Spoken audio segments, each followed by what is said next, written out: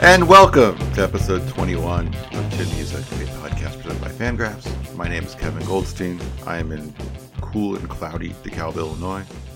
Joining me this week from sunny and blistering hot, I'm sure, Tempe, Arizona, it's our good friend Eric Longenhagen. Eric, how are you? I'm good. I'm in the post-list afterglow. It's always nice to have him out of the way. But yeah, I'm good. I'm tired.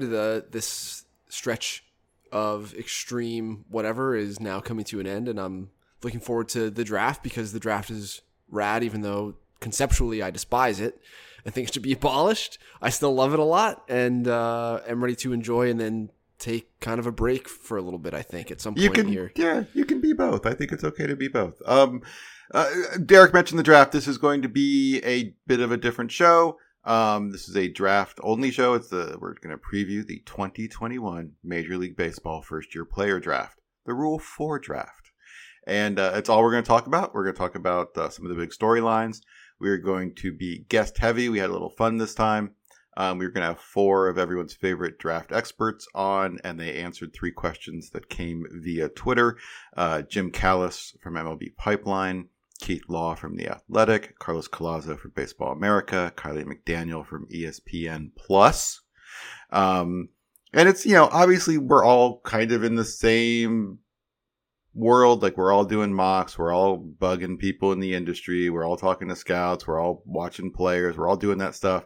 And we're all kind of, eking out a living doing this and competing for your clicks. We're also all still friends. Like, everyone gets along. There's no, I don't know of any real acrimony between anybody. I know all those guys and I like all those guys, and that's fun to talk to them.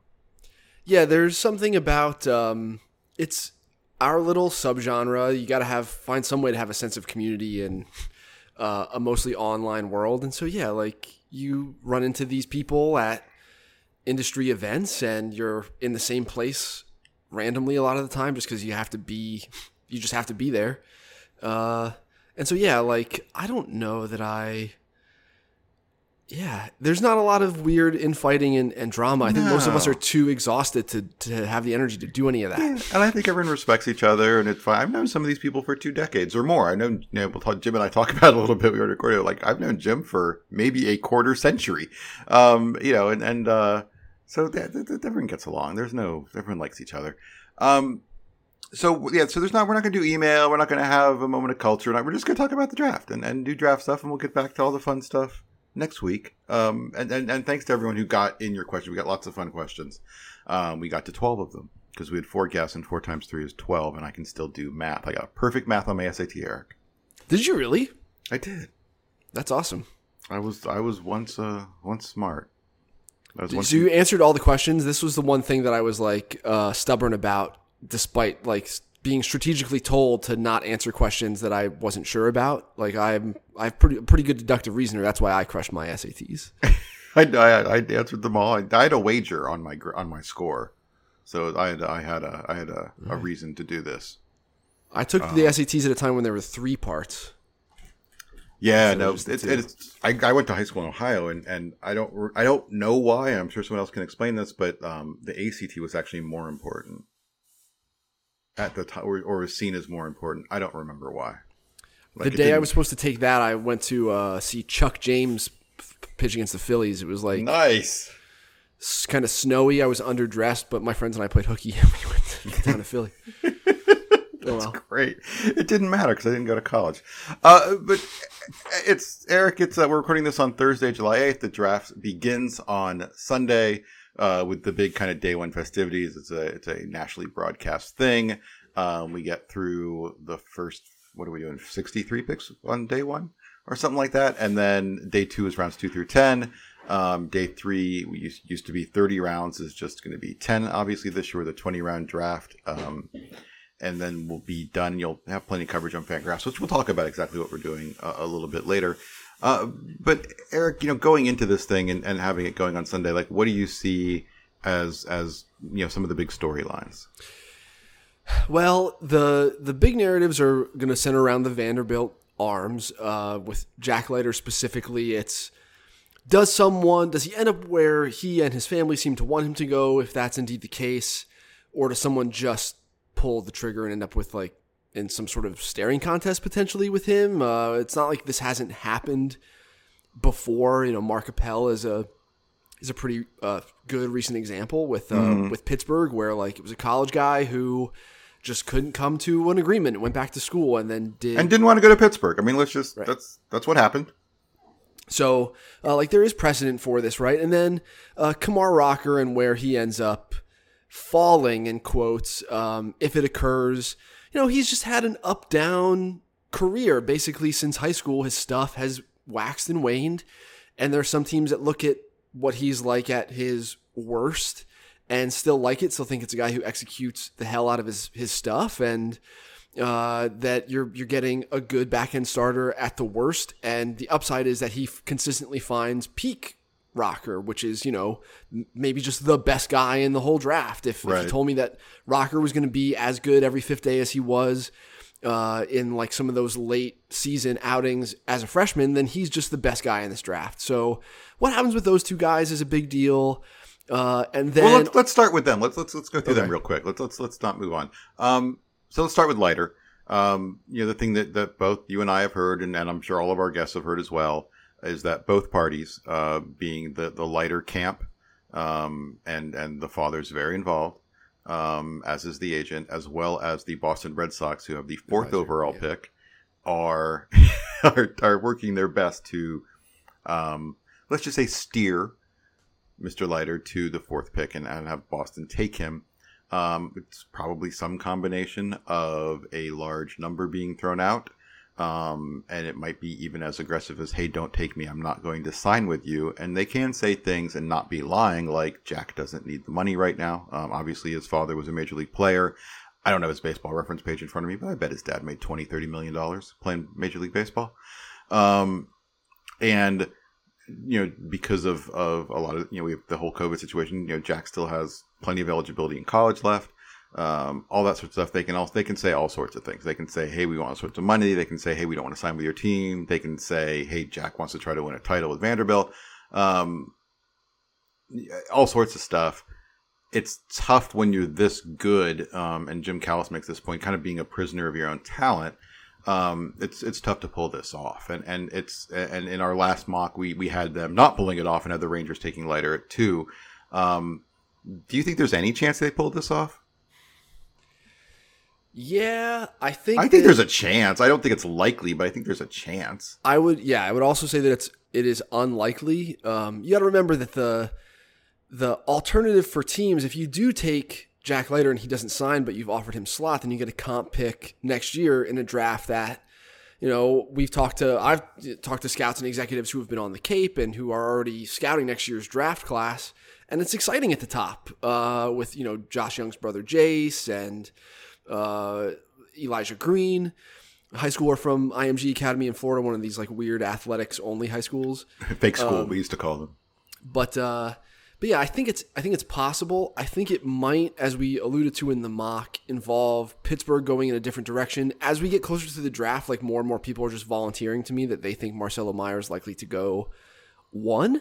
Yes. And so if that happens, then I do think it's very unlikely, because now you have 2 potential landing spots between Pittsburgh and Boston, where that we just have to assume that both Detroit, which needs to compete very quickly here, getting a little long in the tooth here with this front office and not really showing results on the field yet, although we expected them to, I think, starting this year. It hasn't really happened.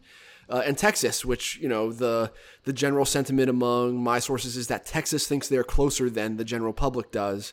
Right. And so both those clubs, their timelines, what they perceive them to be, fit nicely with with Jack Leiter. So yeah, I think it's unlikely that it happens, but if it does, like good for the kid, And Yeah, by get the your way, money. Pick your employer. If Absolutely. you're the best accountant in your graduating class, it's not like, all right, congrats, you're the best one. Now you're gonna go work for this shitty accounting firm in Duluth, Minnesota. Like they picked you first. Al Leiter, by the way, $68 million. Okay. Yeah, I mean that's the thing. Like, plenty of players are going to at some point say, "I don't need the money," it's easy to say. It's a lot easier to say when your father made $68 million in his baseball career. What do you think happens at 4 if Leiter goes before? It depends on what's still out there. I think I think we've both heard stuff like this. They really want Jack Leiter. I think their backup plan is Henry Davis. If both Leiter and Davis, the catcher from Louisville, are off the board, I think it could get interesting. There's a rumor that they are kind of Leiter, Davis, or bust. And if they don't get one of those two names, they will look to cut a deal and spread their bonus pool downward. With Henry Ford, an exceptionally athletic high school catcher, being mentioned. And so we end up in this weird world where I don't think that's likely either. I think they'd probably just play it straight. But I mean, there was a rumor that they were trying to get Meyer down to them as well, and then the more conspiracy-minded folks were saying that was just part of a strategy to get Leiter down to them. Strategy-minded, I'd call it. Yes. Right. So this is a rumor that was pervasive a couple years ago with the Padres and Alec Boehm, that the Padres were messing with what Casey Mize' ask might be to try to move him from Detroit down to Philly, because knowing that if Philly didn't take Boehm, that he didn't have a home behind them and could fall to San Diego. Like, again, this is just a rumor, but it is, my thinking, and I think, I've talked to other people who agree that this is at least plausible. But if you're Boston, you want Leiter, and you know that he's either going to go 2 or he's not going to go, then if you can move Marcelo Meyer to 2 by artificially inflating his ask, knowing that Pittsburgh wants to cut as much of a deal up as possible at number 1, then you call Marcelo Meyer's agent, you say, hey, we'll give you, I don't know, whatever it is, $8 million. Then Pittsburgh blinks, takes Henry Davis or whoever, whatever the pick ends up being. Then Marcelo goes 2 to Texas, Leiter does not, and then he falls to you at 4. Like, that's if Detroit's not on him, then that could work. Yeah, and Harry Ford's a really good player. I mean, Harry Ford's like this ultra athletic catcher. He's a plus runner. Some teams talked about like just why destroy his body at catching and actually putting him in center field. I actually think that's better than 50-50 to happen at this point. It probably is. And if nothing weird happens, he would likely go in the teens somewhere. So it's not like a huge stretch. Maybe it's a stretch at 4, but it's not it's not a crazy pick, but it would be weird. Kumar Rocker, let's get into him. He's a weird guy where if you're doing a mock draft, at some point you just kind of have to find a home for him before the 10th pick comes off the board. But you don't hear a lot of teams going, man, we're taking Kumar. Right. And when we published our first mock a month out of the draft, we had him going 7 to Kansas City for just that reason. Like, we don't feel as though he's fitting anywhere above this. It does sound like the Diamondbacks would talk about it if he were there at 6, but I still, based on the scenarios that we've outlined, think that they would take one of the high school shortstops that's still around. And so, like, the feedback we got from that first mock a month ago was, no, we still think even the owner will just come into the room and be like, take the guy I've heard of, but there doesn't seem to be real fits for him. Like 4 maybe with Boston if their board gets blown up, but now what we've heard is that they would look to cut. And then 5 Baltimore, we haven't heard anything about Rocker. No. 6 with Arizona, I do think, like I said, that they would talk about it if he were there. But if the high school shortstops are on the board, it feels like they would prefer, like, if a Watson, a Lawler, or a Brady House were there, that they would prefer those guys over Rocker. And maybe even Colton Cowser, I think they might prefer to Rocker. Like that, if all the high school shortstops are gone, that like Cowser is just the guy that they would turn to. Cowser seems to be really moving up boards late. Well, yeah, I mean, we should talk about where on the 100 we think he belongs, because we are going to 50 him and stick him like on the ranked players within the top 115 or so guys, which is about how many it is after graduation's coming up here. But yeah, so where Rocker goes is like the Royals would seem to be the way the Royals have behaved in the past is, ooh, look, a college arm that fell for no reason really, like Brady Singer. Let's just take him. And so that's like the first place where we don't have hard intel linking the two, but it just seems plausible that they would do it. I don't think Kumar Rocker's any riskier than Jackson Jobe if he's still around at 70. He's obviously less risky. Jackson Jobe is the high school arm from Oklahoma who might have the best pure stuff in the draft, but it's still a high school arm, and Riley Pint had the best pure stuff in his. Yeah, exactly. It's still a risk. Just the fact that it's a high school arm, and so of course Kumar Rocker has less risk. But like I said, it's weird. When you talk to these teams in the 5 to 10, like no one has just flat out said to me. I've had plenty of teams say if player X is there, we'd take him. I've had no one say if Kumar Rocker's there, we'd take him. Where do you think his absolute floor is, and then at what point does he basically become unsignable? I can't see it dropping that far. I think his absolute floor is probably 11. I mean, yeah. I think if Mike Rizzo's staring at Kumar Rocker, I think he does. I think he pulls the trigger there, right? Yep. I think again that's one where you just look at the team's track record of taking college arms, especially who have fallen for one reason or another, whether it's a Seth Romero reason or a Cade Cavalli. Like they'll just take the power arm even if there's injury still. Like it doesn't matter. So. I think that's right. And then it's just about, this is a famous guy. We talk about it a little bit on this episode with the new rules in place regarding college players' names and licensing. Is he famous enough that if he went back to school, that he could make a bunch of money in 1 year? Like, would Gatorade or Nike or someone like sponsor this kid in a meaningful way that he'd be okay with going back to school for another year? I know the popularity of college baseball has grown. I still don't think it's enough of a revenue sport to be able to, if you're just a baseball player, generate.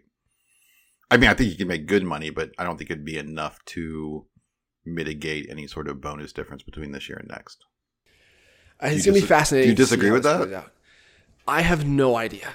And the other thing that is important to note is just like this.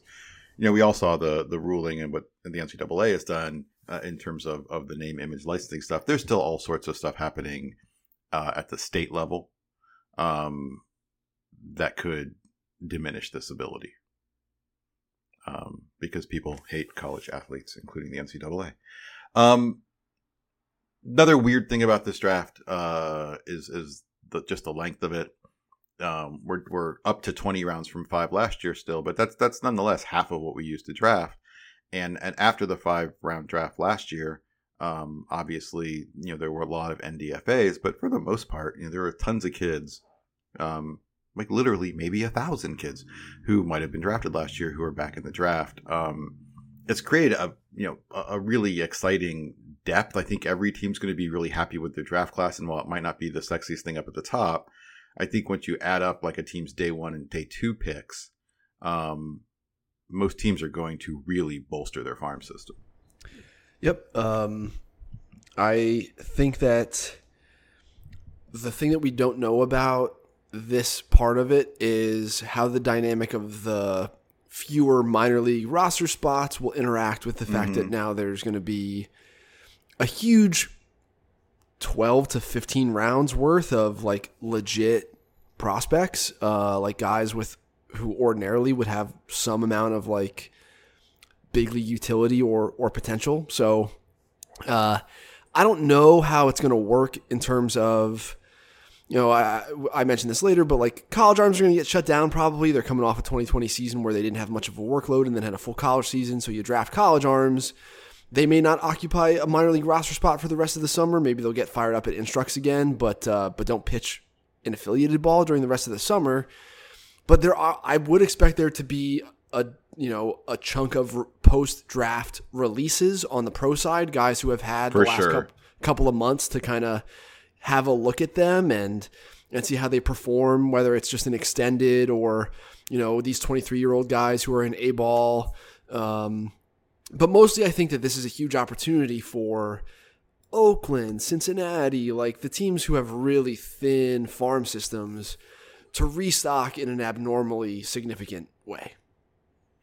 We talked earlier a little bit about our good friend Marcelo Meyer, who's we have projected to be the first pick in the draft, rather. I think most mocks have him first, and while Pittsburgh has really played it kind of close to the vest, I feel, and I think you as well, like more and more confident, like you said, that this is who the pick's going to be. Let's just talk about him as a player real quick and talk about what's really good about him and what some of the question marks on him. This is a big frame kid, 6'3", 6'4", 190 or so, left-handed swing with power. He can hit, plus arm, super flashy defender. Like the actions are very viscerally pleasing. But the question is kind of the twitch. He's a fringy runner, and he kind of runs funny.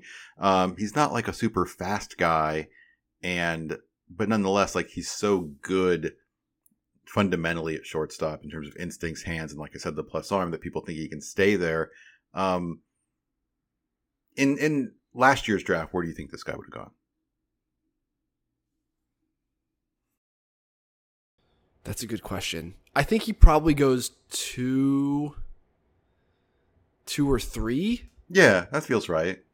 I think that if we have a normal 2020 summer where the location of the high school showcase stuff is spread throughout the country the way it typically would be sans COVID, then maybe we'd feel a little bit more confident about this guy being like in a tier of his own above the other players. But most of the West Coast kids spent the summer, instead of like at the various events that were taking place in like states that didn't care as much about COVID restrictions. So Florida, Georgia, Oklahoma, Texas.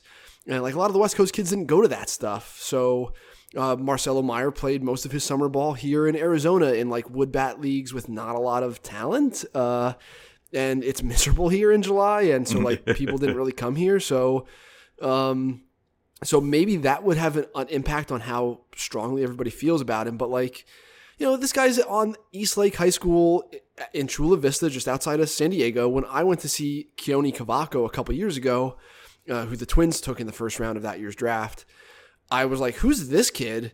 And the area scouts were there just like, oh, he's a sophomore. He's better than the guy that you came to see. Right. So it's not as though teams don't have a track record. No, he's super famous. Yeah. But yeah, I agree with you that it's the questions about shortstop center around like if he runs well enough, but like Paul DeYoung doesn't run well enough to play shortstop. You know what I mean? Mm-hmm, but he does. Mm-hmm. Yeah, I mean, if Spencer Torkelson was in this draft, he'd still be the first pick. I think that's true. Yeah. I think that's true, but I think Meyer would be right there with guys like Max Meyer and Asa Lacy and Austin Martin and players like that. So I had Zach Veen 5th on my board last year, and like Marcelo is, I think, clearly a cut above. Yeah, right. There's a number of really impressive high school shortstops, which is not always the case in a draft. But the player who also had some number one hype that's kind of diminished a little bit is Jordan Lawler. Plenty of people were talking about him being a possible number one overall pick. The two things working against him right now, I think, are the fact that he showed some strikeout problems early in the season that got corrected in the second half, and also. And this is purely a model thing. He's 19 years old. Right. Lawler. I have Lawler evaluated, if we're looking like back at past drafts for fairly close comps. Like Ed Howard in last year's draft is considerably close to Jordan Lawler. The last time this happened where a guy was unbelievable during his pre-draft summer and then swung and missed a ton unexpectedly against varsity pitching the following spring was Nolan Gorman. And he fell. So I do think that when you start to stack the high school shortstops, that Lawler, Marcelo Meyer is number one. And then when you look at Brady House, he's the one of the three, Brady House, Khalil Watson, and Jordan Lawler. House is the one least likely to stay at shortstop or a middle infield position at all.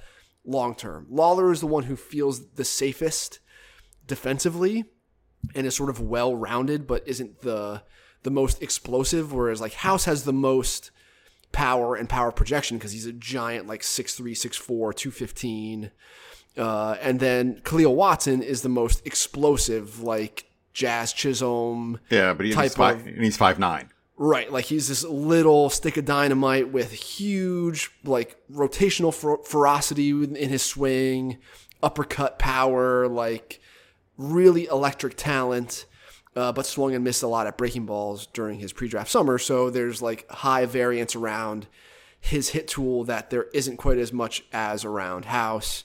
And even though he swung and missed a bunch this spring, I think Lawler. So it is like a taster's choice of the high school shortstops. I think, and this isn't, it wasn't scientific by any means, but like just looking at the high school players who get drafted at 18 and then, are in pro ball when they're 21, 22, they add on average about like 30 pounds. So Brady House is 215 right now, and he's barely 18.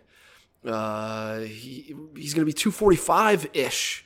Yeah, someone said, I mean, House is moving up on boards. Like he could go as high as 3 to Detroit, which is where we had him in the last draft, and people like the hit tool and the power tool. He did grade out very well athletically, but like you said, if he no matter how athletic he is, if he ends up 6'4", 240, I had one scout say that's great. He's super athletic. I think he's going to look like Troy Glaus in the end.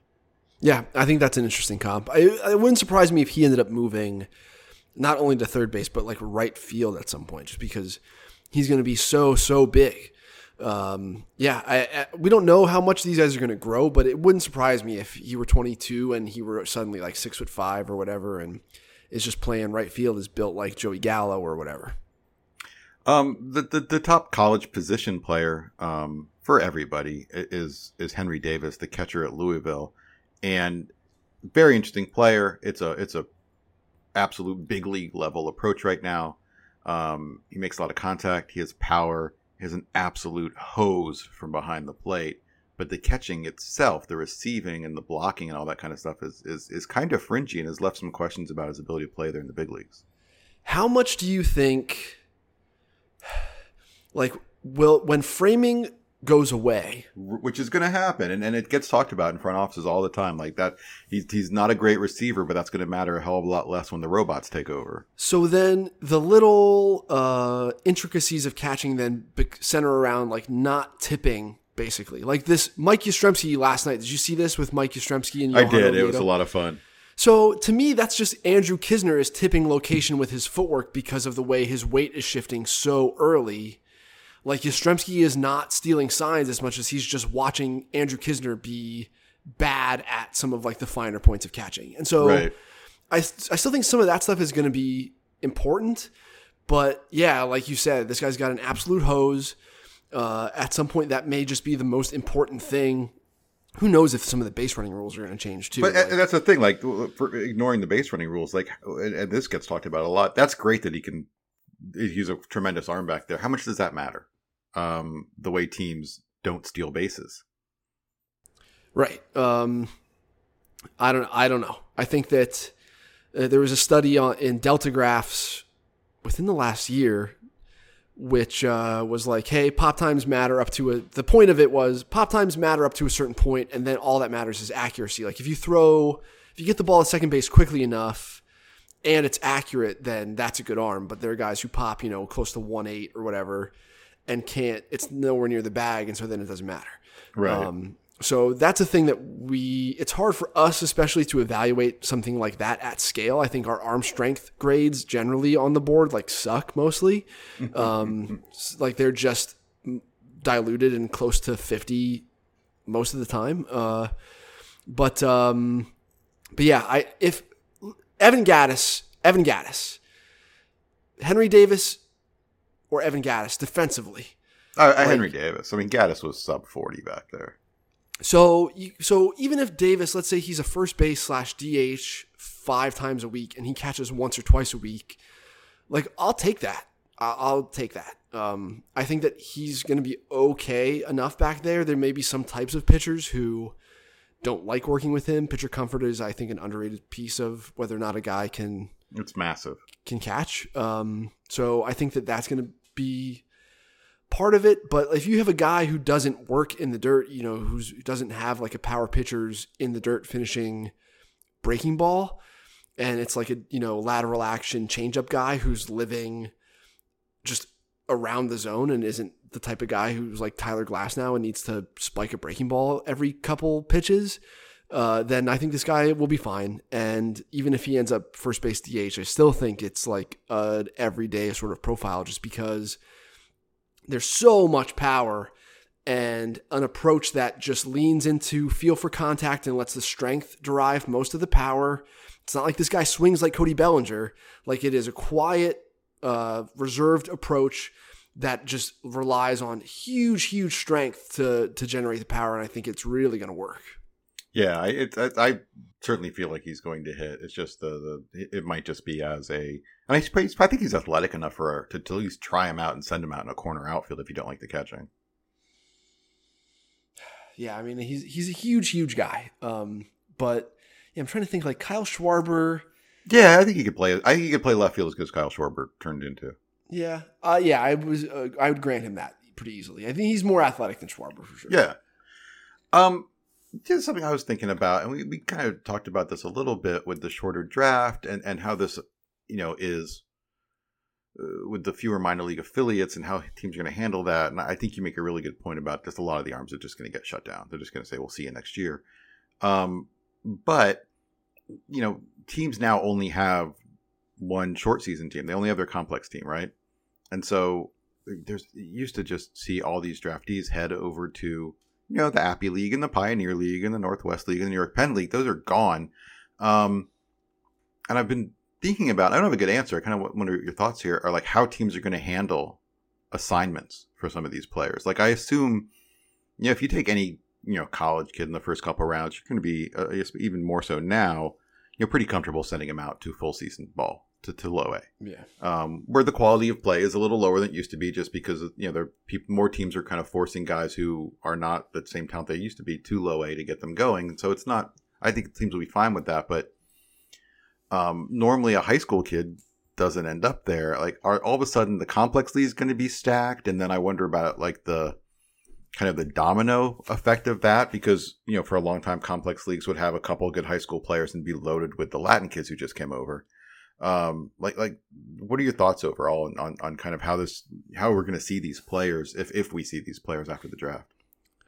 I was talking about this with somebody earlier this week, and they think that the early high school picks might just go to low A right away. Like, the quality of play there right now is so fundamentally poor that it is playing like extended, basically. Like, it is a lot of guys who aren't playing mistake-free baseball.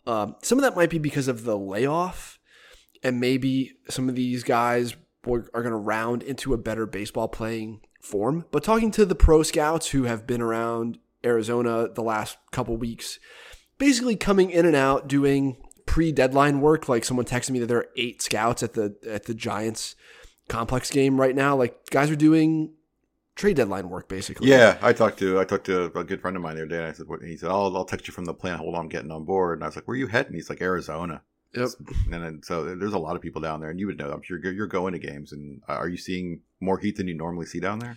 Definitely more unfamiliar faces than is typical. Like, the text I got today said it's like nobody that this person recognized. So people are coming in. It's not just the locals. I also think some of it are the dynamics of trading for players now is more tailored to relieving and avoiding 40-man pressure, which means targeting a lot of younger players in some of the big blockbuster trades and getting a bunch of young, high-upside players rather than like one who's close to the big leagues. So I think that's part of it too. But yeah, like, there are certain players who, if you ask me, like, where does... Like, Brady House physically just should go to low A. Right. And even Marcelo Meyer, I think, like, just send him to low A. I think any of those guys. I think Meyer, Lawler, Watson, I think all those guys would be fine in low A. I think a lot of the outfielders that we've talked about, as potential, the high school kids, potential first rounders. Like I used, Benny Montgomery to low A. I don't think it would be a disaster. Will Taylor, guys like that. I don't think you want the pitchers, the high school pitchers, to go. No. I think that you'd rather keep them on the complex where there is a little bit more roster flexibility. You're primed in those pitching staffs to like kind of spread the workload around. So rather than send a guy like Carson Williams or Andrew Painter to low A, where if he's at an affiliate and he's just having a terrible start, it's harder for you as a pitching staff to deal with the repercussions of that easily. And there are definitely like Josh Baez, the high school hitter from the Northeast, like he should not go to low A. He should go to rookie ball because there are questions about him hitting, period. So I think it's going to depend on the players very specifically. But I do think that I would lean on some of the guys who would ordinarily come to the complex here in Arizona or in Florida, the high school guys. I think that they will be more likely to end up going to low A than normal this year.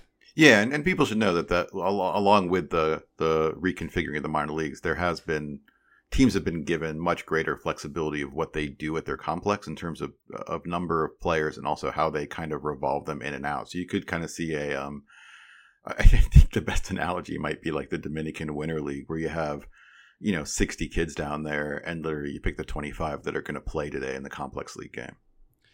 Right. And that's not to say like if the Giants take Jordan Wicks, he'll probably throw once or twice here in the complex, just like, he comes in, he gets to see the facility so that he's not seeing it for the first time next spring. Everyone does. He gets a bunch of Giant swag and like meet some of the strength and conditioning people who are going to be around the facility. Like there are lots of other things that go into this, but yeah, and most teams do that. You send your first round pick to your stadium, to your spring training facility to do like their physicals. If they're a first round pick, probably happened at the stadium, but like to do a physical assessment to get their strength and conditioning stuff going. And like you said, it's super important just to kind of get their stuff going, like get them acclimated. This is how we do things here.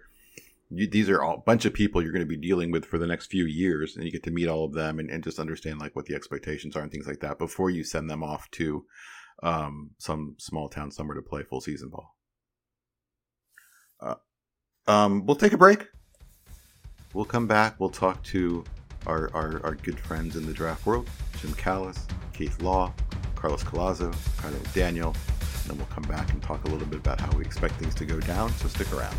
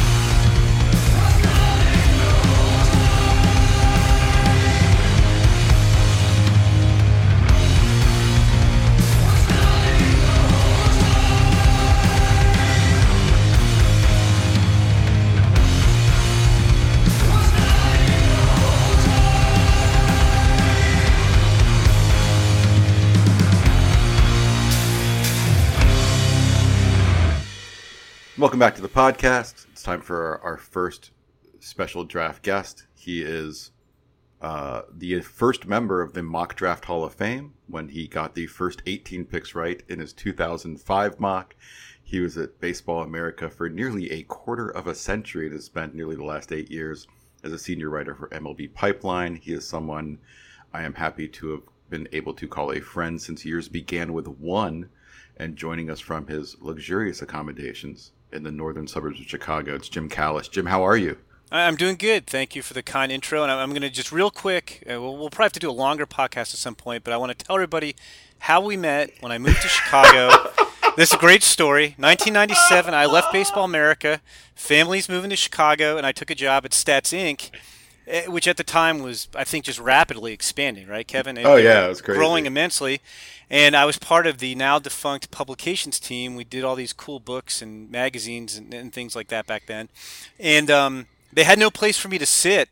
So they put me in this back room, like this kind of the size of a large walk-in closet, with 4 programmers, only one of whom really spoke to me much at all, and that was Kevin Goldstein, who was a huge baseball and prospect fan even then, and was delighted that he could ask me a bunch of questions, and I was delighted that that one of the 4 people in the room spoke to me. So that's how we first met.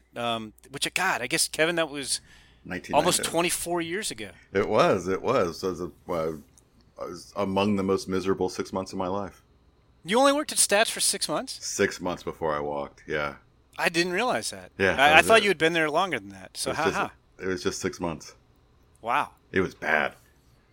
Probably because none of the other programmers talked to you. I think they did talk to you, but everyone likes me. Yeah. So, so Jim, what we're doing is we're having various draft experts on. I got a bunch of questions from Twitter people, and you're going to get 3 quick questions. Were these pre-selected for me, or am I getting them randomly? They're getting them randomly. Okay. First question. It comes from I don't even know how to say this. Eschew, and he asks, will the sticky stuff crackdown change teams' thinkings going into the draft in both direction on certain hitters, maybe with contact questions, and change the valuation of pitchers who throw less impacted stuff like changes in sliders? I don't know if I feel like it really is going to change hitters. I mean, if you look at the guy, look, the guy with who's first round potential, who's got the biggest swing and miss questions is Judd Fabian. Right. I don't know that you're going to suddenly extrapolate that, he's going to make enough contact, he'll be fine, because there'll be less sticky stuff. Do I think there's sticky stuff going on in college? Sure. And they're not policing it like MLB is now. I don't know if it's as, I don't know how many teams have hired chemists like big league organizations have, but so I don't necessarily think it really moves the needle on any of the hitters. The pitchers, it would be interesting. I mean, you guys have probably heard the same thing. I mean, there's, I think, a lot of, several of the pitchers who are going to go in the first round. I've heard allegations that they're using sticky stuff, and I guess it's got to be in the back of your mind that, like, what would, I'm not going to name anybody by name, so and so look like if he lost a couple hundred RPMs off his pitches. So that's kind of an interesting question. Like, if you're in love with some of these pitchers and they have high spin rates, and you're wondering, like, maybe not be able to do the same things, that's interesting. But I will say, at least as I've encountered it so far, as I'm trying to do mocks, I know you guys just did another mock. I haven't heard of teams making any adjustments, like, hey, we're downgrading pitcher X because we think he uses sticky stuff and it frightens us. Yeah, we haven't moved anyone either. And my thought on this in general has just been that if you take it away from everyone, it just evens the playing field with a different bar, and the guys with really good stuff will still have really good stuff. It just won't be as good as it was with sticky stuff, but it'll still be better than the other guys. Right. I mean, it may make it easier for the hitters as a whole versus the pitchers as a whole, but I agree with that. The pitchers who stand out, I don't think it changes like the rank of the pitchers. If you right. I was going to say within the pitchers themselves, the pitchers who still have, 90th percentile spin are still going to probably have 90th percentile spin in most cases. It just, right. Everybody's spin rates will be down some. Our next question comes from Stu Ben H. And he says, what is the realistic upside of Jordan Lawler? It seems like solid skills across the board, but he's not an impact defender nor an impact bat. Why is the argument for him being one of the top picks? Man, that seems like a little harsh to me on Jordan Lawler. I think, we've got these 4 shortstops who are going to go in the first 6, 8, 10 picks with him and Marcelo Meyer and Khalil Watson and Brady House. And I think you could argue that he has the best all-around ceiling of any of them. I mean, I don't know about him not making an impact. I mean, I see a guy who's got plus speed and quickness and arm strength. So I don't think he's as polished a defender as, say, Marcelo Meyer, but I think he's a definite shortstop. And, there was some swing and miss that was kind of baffling at the high school level early in the season. He cleaned that up a little bit. And I think he might be, power over hit. He gets compared a lot to Bobby Witt Jr., because they're both from Dallas. Right. I think, Witt had louder tools, but Lawler's kind of in the same mode. I mean, I don't know. I mean, I could see him being I'm not even saying ceiling, but let's say just how we kind of got him graded out as a 260, 25 homer, 25 steal, solid defender at shortstop. That's a pretty impactful player. And I disagree with the question. I think something working against him in a lot of models right now is his date of birth. He's 19. Yeah, and it's like, I mean, you and I have talked about this. I mean, that stuff drives me nuts. I mean, I get it. Well, I'll go on my brief diatribe here because now you've poked diatribe away. It's a podcast. We talk but the whole age thing, I get it. And if everything were equal, yeah, I'd rather have the 18-year-old than the 19-year-old or the 17-year-old than the 18-year-old. I get that, but everything's not always equal, and you got to take the best player. And here's the thing: 2 points I'll make. One, if you draft Jordan Lawler, he's going to be in low A ball next year. He's going to be young for low A at age 20. So, whatever. I don't care. The same teams that don't want him as a 19-year-old, he's always too old. If he goes to Vanderbilt and he's a 21-year-old draft-eligible sophomore in 2 years, they're going to be like, oh, that's fine. It's okay now. He's 21. Like none of that makes any sense to me. But my big diatribe is, you both have probably heard this at some point. The whole age thing stems from the fact, I'm going to blame this on Mike Trout. Any draft study you do that Mike Trout winds up in one bucket versus the other, that bucket's going to look like it's the best bucket that you want to draft from. Because Mike Trout is so ridiculously good that he's basically the equivalent of not just like a great first-round pick, but of like 6 or 10 great first-round picks all rolled into one. Like, he just breaks the scale. And Mike Trout, yes, when he was drafted, was not quite 18. He was seasonal age, I guess seasonal age 17, right? If he was born in August 1991. And so if you do your draft studies and you're putting guys into age brackets, Mike Trout comes out as, you're like, hey, you want 17-year-olds. And this is oversimplified, but I use the example that if you were doing you'd be crazy to draft this way, but if you were doing a demographic breakdown, we're going to break it down by state, high school, college, hitter, pitcher. Going into 2009, there was a long track record of New Jersey high school players like Billy Roll and Eric Duncan. Jack Cust had a big league career, but of high draft picks, hitters out of New Jersey, high school guys not performing up to expectations. And so if you were doing a study then, you'd be like, oh man, like New Jersey high school hitters, those guys just don't pan out. And now if you were to do that study, and again, that would be a very simplistic study, you'd find that the best demographic by far in the draft, even if you wait for where the guys are drafted, is to take New Jersey high school position players. Like Mike Trout breaks the scale, but there are good 19-year-old draftees out of high school all the time. It's just ridiculous to just wipe them all out. It just makes no sense to me. But there just isn't enough talent in a draft to start eliminating demographics, because then you're going to eliminate your potential for finding good players. There's my diatribe. Diatribe over. Your final question comes from Rocky Your Socks 321, and he says there's talk about Leiter trying to force his way to Boston at 4 by floating huge dollar amounts to other teams. How seriously do other teams take that kind of posturing? Giving his limited leverage, should teams just ignore it, or does this create an antagonistic dynamic even if he signs? No, I think all that makes for great reading, but you've been involved with this stuff, Kevin. I mean, when you were the Astros, I mean, realistically, it's what I call, a guy like Jack Leiter is what I call a prisoner of his own talent.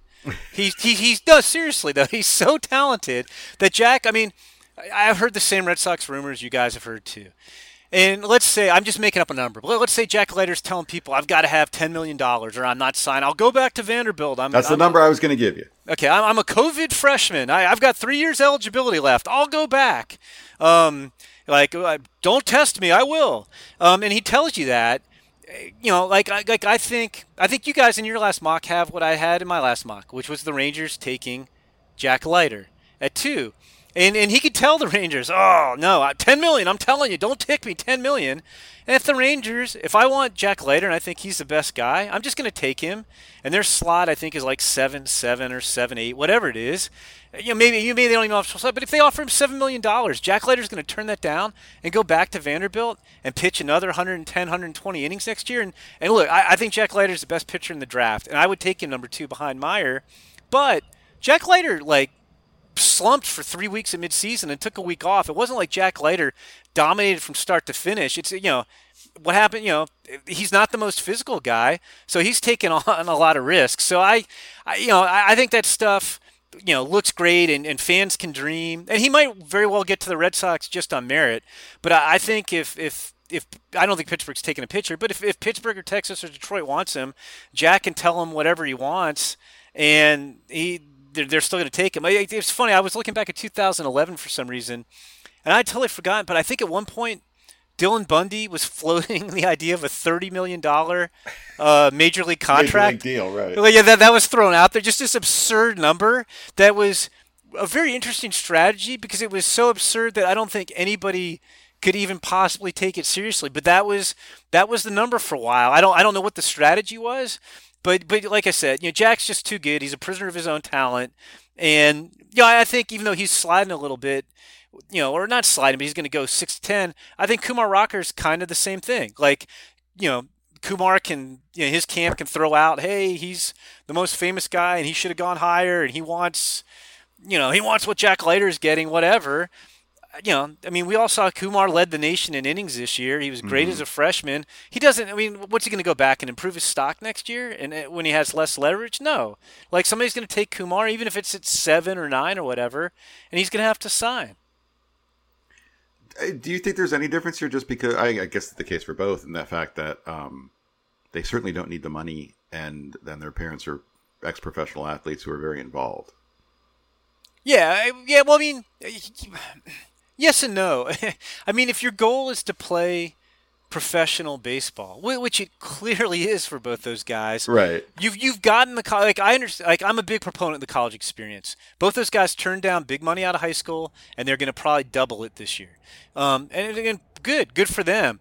But at some point, if you want to go play, if your goal is to be a major leaguer and a successful major leaguer, you need to get on with your career. And I would say, I don't think either of those guys has anything left to prove. I don't see any way Jack Leiter's stock could really be any higher a year from now. Maybe if he was great without the 4-week lull in the middle of the season, but we've got him. I haven't looked at you, but we have him ranked as number 2 prospect in the draft. What's he going to be, number 1 next year? It's hard to do better than that. And maybe Kumar. We've got him 5th or 6th. Maybe Kumar ranks a little bit higher next year. But we're talking. It's going to be a lot easier to fall than it is to be higher. So I don't, even though neither of those guys needs the money, you want to be a big leaguer. It's time to get on and become a big leaguer. And again, if you're thinking long term for your career, you really want to start. You really want to get drafted at 22. Have service. Who knows what happened with the CBA, but have service time games played with you. And then you get to the big leagues when you're 23 and you're a free agent. When you're 29 or 30, good luck. Good luck as a pitcher staying healthy till you're 30, when you hit free agency. And your final question comes from me. I'm asking this for everybody. Give me one name with the best chance to be a surprise top 10 pick. Oh, surprise top 10. Okay. Top 10. One guy who could surprise. Well, it would be somebody who's cutting a deal. Is it going to surprise me and you, or is it going to surprise fans? Fans, people watching the draft. Okay, then I will say Colson Montgomery could go in the top 10. I think that would be I feel like if he doesn't go 10, he's more likely to go like 20, 21, 22. So I will say Colson Montgomery. I mean, I'm sure you could probably come up with a, I mean, look, we've all heard, hey, Baltimore could do any kind of deal, like, crazy guys for Baltimore, maybe at 5 if they do a super deep discount. But I'll go Colson Montgomery. Who would you say? What's your answer to that? My answer is Hogland. Yeah, I don't even like. I don't. Yeah, I mean, he could be. I don't know how much of a surprise. It's, like, I think he goes in the same area too. Like, I actually think if he doesn't, I think he probably goes 16 to 20 and maybe even a little higher than that. Yeah, I think we both think he goes close, like, to 15. I would take him somewhere between 10 to 15, just on talent. Like, we've seen this before with the guys who are coming back from TJ. It's just an opportunity to, like, rework their body and their delivery. And he's polished, so it's not like he had a lot of stuff he had to work. And I'm with that too. And, it's funny, Eric, because I'm not saying he's this guy, but his situation reminds me so much of Walker Buehler, where Buehler was a guy who had good stuff, not great stuff, and was really polished and had a lot of success in the SEC. And then he got hurt, and he had TJ, and he attacked his rehab. And, Eric, you're there in Arizona, so you probably heard about it before anybody. But all of a sudden you're hearing like, hey, Walker Buehler's touching 100, and he's throwing 91-mile-an-hour sliders, and he still has his feel for pitching. So I'm not saying that's what's going to happen with Hoagland, but I could see the parallels. So I think he's going to go pretty good. I'll ask you guys a question. Okay. What potential – it doesn't have to be a guy you have in your top 10, but what potential top 10 pick do you feel could fall the farthest? Ooh. Now I'm going to think. I think just offhand it would have to be Jackson Jobe. I mean, he might go as high as 3, but you get in that room and then high school pitching just tends to fall. And then the guy I do think there's a scenario where Lawler moves from, like, being in the top 5 of all the mocks to, like, okay, well, Arizona's deciding between him and Watson and Rocker at 6, and they just go a different direction. And then, like, I don't know who behind pick 6 was, like, prepared for Jordan Lawler to be on the board, and I don't think that it makes him fall, like, an extreme amount. He does have a Vanderbilt commitment, but it doesn't sound like this is, like, a $5 million price tag that's out there or anything like that. So that there's a point where, like, he becomes unsignable. But yeah, those would be the 2 names. I'm going to go with Kumar Rocker. I think there are scenarios where Kumar Rocker is still there at 10. That's not falling out of the top 10. So I mean, but I have to give you an F for the question. But if the Mets then pass, then he's out of the top 10. Not use the ingredient in the basket. But now that's interesting. And I was going to say with Lawler, I do kind of feel like I because we don't really know what Baltimore's going to do at 5. They go in a bunch of different directions, and I think there are scenarios where Lawler could go 3 or 4, or there's scenarios like you say, like he might be on the board at 7 and 8, and I think it's a very small chance, but I agree that there could be a point, and I don't know what his number is, where he's like, I'm not signing for slot or whatever, or this is my number, and if I don't get it, I'll go to Vanderbilt and come out the draft in 2 years. Right. And when hey, my bonus money won't be deferred like it is this year, and the slots will be higher, and take my chances. But yeah, no, I think those make sense. I was gonna say he's not as high as other guys, but a guy who I think is like a borderline guy, kind of in that 8 to 10 range. Like Ty Madden, like I keep hearing, and I don't necessarily know why, like teams in the late teens are beginning to think that he might get to them for some reason. Yeah, I know Eric said he had some teams ask him if they think he'll be around. I think another guy he's been more mentioned in the early teens than end of the first 10, it wouldn't shock me if he ended up in the 20s, is Sal Frelick. Yeah, although I think the college bats are so short this year. Yeah. That he probably goes 16 to 20, but I agree. Like I think. I mean, we have him. I think at like 13 in our current mock, or 12 or 13. But yeah. Yeah. 12. Your ringtone is that outfield song, Jim? I still am using the outfield. Me and Gordon Beckham, all the Georgia guys, are using "Your Love" apparently as their ringtone. Well, Jim, it's we're recording most of these on Thursday. Recording this for you on Wednesday because you're traveling tomorrow. Where will you be, and what are you doing on draft day? I will, crazily enough, not be going to the Futures game. I just can't do both. But you will be in Denver. I will be in Denver. I just will be at, I will be at the Is it the Belco Theater? I should know the name of the theater, although I guess I don't have to say it on TV. I think it's the Belco Theater there in Denver where the draft will be. And I will get there early and be trying to figure out who's going where on Sunday while watching the Futures game on TV rather than trying to scramble from Coors Field to the theater after the game. Yeah, because I think the Futures game is going to end like maybe an hour before the draft preview show. Oh, good Lord.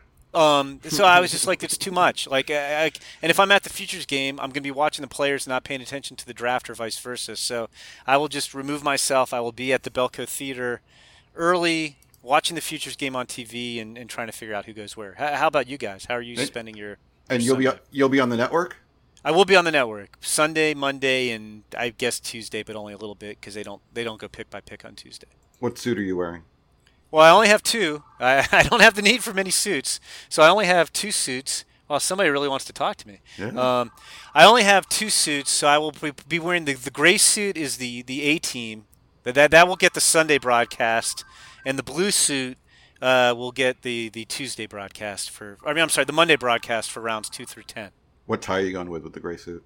I've not figured out my shirt suit combinations. MLB Network just sent me a nice shirt and a couple of ties. So that's something I have to consider tonight as I pack. So I cannot give you more of a preview. But gray suit Sunday, blue suit Monday. So if you want to, you should be at Fangraphs chatting with us during the draft, but you can do that and also watch Jim Callis on MLB Network wearing a gray suit. If you want to follow him on Twitter, which is the smart thing to do, he is at Jim Callis MLB. Jim, you have anything else you want to plug? No, just, come to MLB.com and MLB Pipeline to see all our coverage. And, you plugged my Twitter handle. And, the great thing is all of our content's free. None of it's behind a paywall. So we will be cranking out a ton of it between now and then. So come check it out. And it was weird. I thought you were telling me that I should be chatting with Fangraphs no, on the draft at first. I was like, where's Kevin going with this? Like, you should come chat with us. Well, yeah, during the broadcast. Well, I dictate a story with analysis pick by pick while the broadcast is going on. So sure, I could chat with you guys at the same time I'm doing that also. Why not? Jim, have a good time in Denver, and thanks for coming on. No, it was great. We'll have to do this again sometime. I'm glad I told our origin story and hope to run into you guys. I want to meet the Stats Inc. people who were too nerdy to talk to either. Well, they weren't nerdy. It's just they were both great. Yeah. Well, it was. Hello to Stefan, Drew, and Brent. If you're listening, I could not remember Drew's name, and I got to know Stefan and Brent, and I think Drew left. Drew left pretty quickly. And I got to know Stefan and Brent, but initially, the only person who spoke to me in that room was Kevin. So I don't know where Stefan is right now, but I think he's doing some sort of programming for some sort of sports thing. And Brent still does programming, but out of sports. Gotcha. Was he? Maybe for a little bit. Let's just talk about our 6 months together at Stats in 1997. We'll do a special edition of the podcast. There we go. Like a 3-hour podcast. They all are that long anyway. Thanks for coming on, Jim. Yeah, great talking to you guys. Take care. See ya. See ya.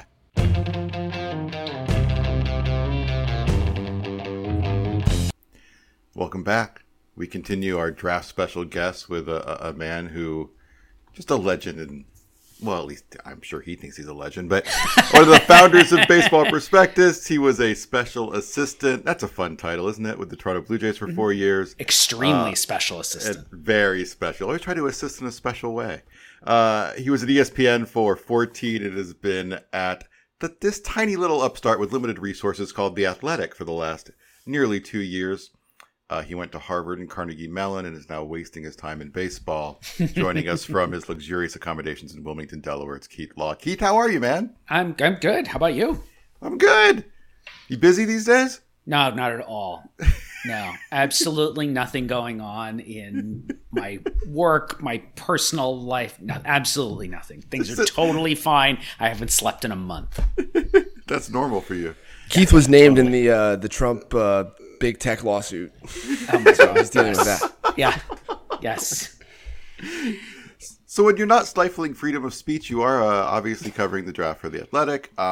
We have 3 questions for you. Are you ready? Fire away. First question comes from Ty Essler, and Ty says, will the recent NIL decision, as in name, image, and likeness for college players, give high school players more leverage if they think they can make some money from their likeness while in college? This is a tough question because I think like baseball is still obviously not a major college sport. I think it's hard to make a ton of money from that in baseball, but for some of these two sports stars, especially ones with football opportunities at big schools, do you think this will play into negotiations and asks and things like that? I love this question because it came up a bit with Will Taylor, who's one of the two sport prospects in this year's draft. And did his value and possible price tag, and I think he's going to sign. I think you guys have said or heard the same thing. But is he worth more now? Because he could potentially go to Clemson and play football and then make money off his likeness that way. So did the two sports guys just get a lot more valuable? Whereas most of the baseball guys, unless you're like a Kumar Rocker who's famous out of high school and then going to a major baseball program, there's probably just only a handful of those baseball guys who'll see the benefit, but I would bet two sport guys could. Yeah, do you think Kumar Rocker could make that much money off his name, image, likeness as an ace at Vanderbilt? I don't think it's a ton. I don't think it's enough to move a needle. No, I think if he could have, I don't think money was the factor for him, but if someone had said to him out of high school, here's $2 million, and if money were a deciding factor, do I think he could have made up for that with 3 years at Vanderbilt or made enough in 3 years at Vanderbilt off his likeness to balance that out? No, I don't think so. Yeah. But I think he would have made something. Right? Also, he could say, I'm happy to do that for 3 years and bank on getting more than $2 million as a college junior, which in his case I think is clearly going to work out. And just looking at the top names like from the last couple of years where it's like Torkelson and Rocker and stuff. Like maybe one guy every year makes enough money nationally. Could Dylan Cruz do some sort of like crawfish commercial locally? Yeah, for sure. Maybe. But and maybe that's worth it, but not in a way that I think is going to dictate whether you take $2 million or don't. I'm picturing like Sal Frelick at Boston College. Like, you're going to shop at Store 24, you can get all your needs, right? Everything you need right there. Just go down to the Packy. The Sal Frelick lobster roll available this weekend. Absolutely. At D'Angelo's. But I think about like Bubba Chandler, who's got an opportunity to be a quarterback at Clemson. Clemson's a massive program. Quarterback's the spotlight position. If that works out, I mean, he can make some cash. Absolutely.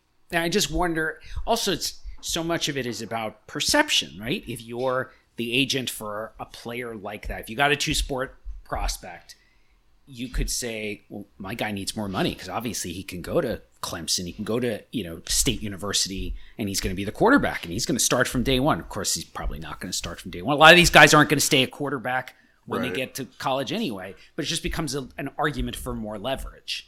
And does Will Taylor get $500,000 more now because he says, look, he could just make this, his agent says he could make that much money off his likeness once he goes to Clemson? I don't know. It came up the other day when I was talking to people about Taylor specifically, and I thought, that's one guy. He and Bubba Chandler were the two that came to mind. It could actually move the needle for them financially. That's probably a lot less true for baseball players. I think Eric's right. It might be one guy a year. Maybe it's zero some years. Yeah. Our next question comes from Derek. And Derek says this isn't so much of a question as much as a gripe with Major League Baseball having the Futures Game and the Draft on the same day. For me, they are two of my favorite events on the baseball calendar, and with the hype that MLB places on young players, I would think they would do a better job of making these more showcase events. What are your suggestions for improving the timing of the Draft and Futures Games next year and in the future, or do you like this format? I do not like this format. Can we just make that absolutely clear? Derek, right now? Nobody likes this format. Nobody. And I mean, none of us like this. And teams hate it too. Teams hate it too, right? I have not yet spoken to a single person outside of the commissioner's office people, but it's people with teams or agents who like this format. At the absolute, the most trivial complaints is it's just a physical hassle for a lot of us because we're trying to do things with both games. So I'm going to be at the Futures game, and then I'm going to maybe have a quick time to go to the hotel and wash the Futures game off of me, and then the draft starts. So, but also it is it seems like one of the worst ways to try to get more eyeballs on both events. The whole idea is you should be trying to get people to watch both events. Make the Futures game at night. The Futures game should be the Sunday night event. Right. And then you could do the draft. If you want to do the draft this late, you could do it the Wednesday of All-Star Week. But also the draft doesn't have to be this late. And I think most teams have found it to be a huge headache because they're already supposed to be starting next year, starting to scout next year's guys. Right. The college and showcase season's already started. There's already started. And I can't, people ask me, are you going to see Team USA down in North Carolina? And you know what the truth is? I hadn't even thought about it because I can't do that. I can't think about next year's draft. I do not have the mental bandwidth to think about next year's draft when we are, now we're like 3 days away from this year's draft, but even 2 weeks away. I'm like, no. I'm all in on this year's draft. I mean, I went to a minor league game last week, 2 minor league games, and even at that, I was like, well, I'm really pushing it there. I got it. Whew. I really don't know why. I understand like they want to make it an event and have all the focus on the draft, and this is the time to do it. But there's absolutely no reason you can't have a Monday in mid-June where you just give everyone, all 30 teams, a day off and do the draft. Yes, which I think that has been discussed for years. The idea of making this there are no night games on that Monday, and you hold the draft. The draft is the signature event. Yeah, and that makes way more sense from an audience perspective, and the teams would like that too. Right, because I can think of several, and you've been in draft rooms too, Keith. I can think of several draft nights where we were drafting, but one of the 43 screens in the room had the Astros game on. Right, of course. It was bizarre. Yeah, I remember walking from. We'd be in the draft, and we were in the stadium, and so I could walk across the hall to the booth where we would watch the games too. And it was like, all right, we're not going to pick for another 20 minutes. Let me go watch an inning, which, then you're not really paying full attention to either of your tasks. Right. Our final question comes from Otto Jeff. And Otto says, does the recent success of Bobby Witt Jr. or the lackluster performances of Singer, Lynch, and Kowar potentially sway the Royals at 7 if they're presented a decision between a college arm or one of the high school shortstops remaining? I'm going to say no. I would love to hear what you guys think about that, because I think in their minds, especially, Bobby Witt Jr. was an extreme outlier. He was a really, in a good way, right? He was an extremely talented, tooled up player who we'd known forever, and who had the baseball bloodlines and a super high baseball IQ. The biggest knocks on him were he was 19 at the draft, which matters on draft day, but once the guy's had success in Pro Bowl, he's having success in AA, it doesn't matter anymore. And there were some questions about the swing and how much swing and miss there was going to be. But again, right now, that's not really an issue. But I think they also just view him as in his own category. Picking 7th in this year's draft, I don't know that player exists in this year's draft at all, but he's certainly not going to be there at 7. Well, they could be staring at Kumar Rocker. Right. And that's, there is an argument that he's the best college pitcher in the draft class. I think I don't personally have them ranked that way, but I think you can make a pretty cogent argument that he is. And I'm actually fascinated to see if that happens. Do they pass on him and take, the player they probably ordinarily thought they were going to take?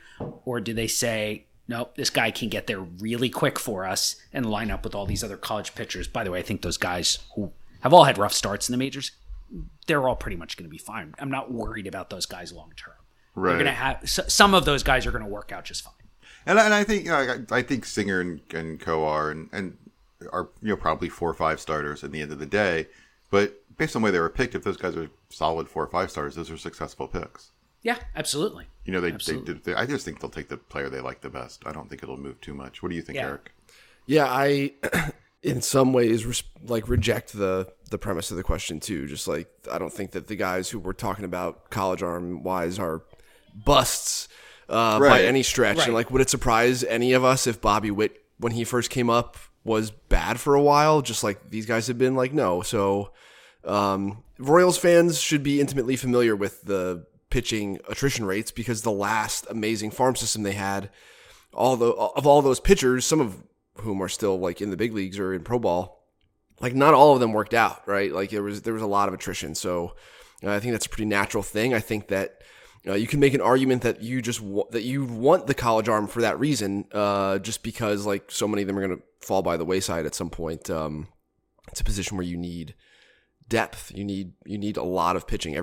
There's too much good pitching, but every team needs more pitching. Like, it is starving for it all the time. Even if they actually have enough, if there were such a thing, you could say objectively, I measure them as having enough pitching. Nobody ever feels like they have enough pitching. I mean, Kevin, you were just in a front office. Like, was there ever a point where you said, no, we have enough pitching. We're good. We don't need any more pitching. We're good. Never did, but there was also kind of the sense that we kind of grow pitching on trees. Like, we did a good job drafting in international with pitching using a lot of data and things like that, so we felt more comfortable trading away pitching. But yeah, you always knew that, like, as excited as you were about these 12 guys, like 2 or 3 were going to work out. Yes, I remember plenty of times in the draft rooms with the Blue Jays where it was, we don't have any lefties. We got to take a lefty here. Suddenly we need a lefty, and you just start to, I wanted to say, if you were outside this room and just watching and listening to this conversation, you'd think these people were crazy.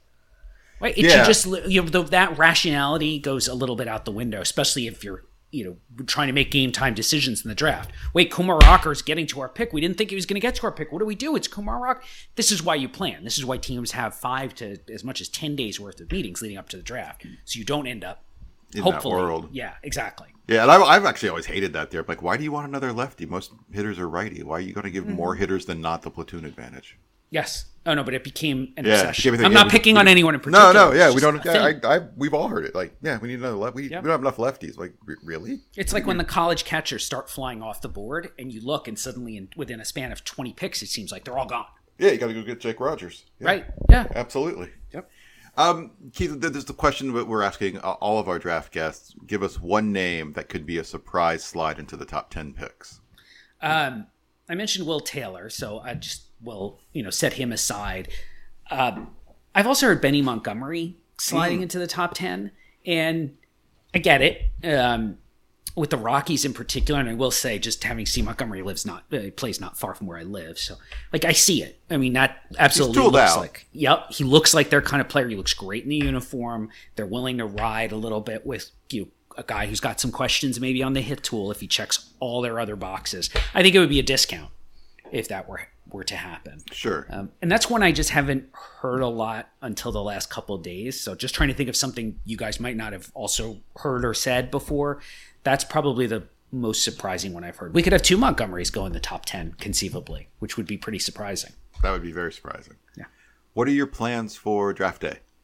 I'll be in Denver because I'm going to the Futures game. I think I'm going to go over to the draft at the convention center, but if that's not going to work out, or if I have to do something else for the Athletic, I'll just hang out in the hotel room probably. And then the next day I'm doing a book signing at Tattered Cover at noon, which is a great independent bookstore right across the street from the stadium. And it looks like they have pretty much have in-store events lined up like every day, all day. They're just nice. It's like a factory where they're just, Eric, you're doing one, right? On Saturday? Yeah. So they're just going to cycle us through there. And I'm a big fan of independent bookstores, so I'm more than happy to do an event for them while I'm there. Fantastic. Well, Keith, we want to thank you for joining us. Have a lovely time in Denver. And, thank you. Do you have anything else you want to plug? Yeah, I wrote a book called The Inside Game, but you probably already know that if you're listening to this. So go buy Keith's book, The Inside Game. If you want to follow Keith on Twitter, I don't have your Twitter just in front of me. What do they do? Where do they go? To buy my book? No, to follow you on Twitter. At Keith Law. It is just Keith Law. Keithlaw. It is now a picture of my book. It is no longer a picture of pie. For a long time, it was just a picture of pie because I always argued nobody needs to see my face. Yeah. They know what I look like, right? It's not that exciting. So follow Keith on Twitter. Buy Keith's book. Read his stuff at The Athletic. If you, as we always say, at some point over the next 72 hours, there will be a half-price offer. Just wait for it. It'll come. And Keith, thanks for joining us. My pleasure.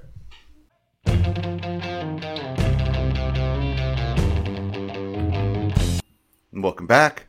Our draft guests continue with a man who, like all people who work at Baseball America, is a graduate of the University of North Carolina. I believe it is a prerequisite. He was an associate reporter for MLB.com for both the Braves and the Padres and has been with Baseball America for about 4.5 years and is the main dude for them on the draft and joining us from his luxurious accommodations in Norfolk, Virginia. It's Carlos Collazo. Carlos, how are you? I am great. A little bit tired, but excited for the draft to get rolling. And I think you nailed it. You basically have to go to UNC to work at BA. I think you're right. It's a prerequisite. Yeah, a little bit of a pipeline there. I was there for a few years, and it was always a problem. So, Carlos, we're doing what we do with everybody. We have 3 questions from Twitter for you. It's a quick hit, and then we have 1 question we're asking everybody. Are you ready to go? Yeah, I think so. Hopefully. Our first question comes from Rickinator555 because Twitter names are great. And Rickinator asks, with a lot of teams losing affiliates, is this a draft where teams could lean towards taking an organizational need early more so than usual? Interesting. We've talked about this a lot actually with how minor league reshuffling is going to change what kind of player teams want to take. My initial thought was that teams maybe would be more inclined to continue going after college players just because some of the lower level minor league teams getting lost. Maybe you feel more comfortable with the college player getting into the system. But I think for this year, it's tough to really say because there's going to be such a logjam of players after last year's draft and after not seeing a lot of your organizational players and maybe not feeling good about cutting them or continuing to let them play for you. I guess this year, maybe more than any other year, you're going to have a logjam of players. So I don't know that, especially early on, I would expect teams to target organizational needs any more than normal. I just don't think that's the strategy teams should go for generally. And I don't know why having fewer teams would incentivize that further, I guess. So I guess I'll say I don't think so, but I don't really know what the thinking would be. Yeah, I don't think so either. I mean, it doesn't happen as much as you think. Like at times, I remember from my experience, like, you'd be in the 30s or something and go, oh, yeah, shit, we need an infielder at Tri-City, and let's find somebody. But I can't imagine that happening before the 20s, and which is all we have now. This year, yeah, I think like you nailed it, and you would know better than me for that. But this year, I feel like the problem is more going to be like we have too many players. Like, are we going to be able to get guys innings and time more than anything? Yeah, and we obviously saw a lot of releases in the offseason and in spring with the smaller minor leagues, but it didn't feel like the number of releases really matched up with how limited teams are in terms of roster spots. Mm-hmm. I think we're going to have some college arms get picked and then just be immediately shut down, especially coming off of a workload increase from 2020 to 2021. Oh, that's a really good point. So those guys are not necessarily going to occupy roster spots, but I do agree that it's going to be team specific. Like, I've got the Cubs on the brain, right? So the Cubs have all these Latin American shortstops: Kevin Made, Jason Santana, Ed Howard. Well, Ed Howard's not Latin American, but like they have all these teenage shortstops in the system. Preciado. Like it'd be hard for me to see them taking a high school shortstop at some point during this draft because there's just no room on the complex level or at Myrtle Beach right now to like stick another guy. So I do think, like I hadn't thought about it. It's a good question, but I do think that it'll be more impactful this year than a typical year. Like what's already going on in your farm system dictating who you draft. That's interesting. That's like kind of leaning towards the opposite of organizational need. Towards not organizational need. We don't need more of these. Yeah. Our next question for you, Carlos, comes from Azin Rec, and he says, where in the draft and how will the draft be most affected from the past year's 5-round draft? I think depth. I mean, I know that a lot of people kind of critique this draft at the top. It's not necessarily the elite talents up top, especially with college bats that teams want to see, but we really like the depth of this class. We do a BA 500 every year, and I think there are a lot of really good players that were draft eligible last year who are back. Some players who have progressed in many ways and some players who have maybe gone the opposite direction. But we polled MLB scouting departments prior to the year, and we had a couple teams who thought on depth this was a 70 or even an 80 grade class if you're just talking about the depth of the class. And I really don't know how you would find a better year for depth when you have just 5 rounds the year prior for a 2020 class that scouts already seem to think the depth of that group was pretty strong in its own right. So I think this year, that's probably what I'd point to. Just the depth of the class is really strong in my opinion. Yeah, I think day one will be like a fairly normal day one, but I think day two is going to be filled with a lot of really good players. Yeah, I feel like the combination of the increased depth, how we see it, and then teams having less consensus maybe than ever because of some of the evaluation periods you didn't get, I feel like teams are going to really all come away liking their 3 to 10 round guys a lot more than they normally would. That's kind of been my thinking.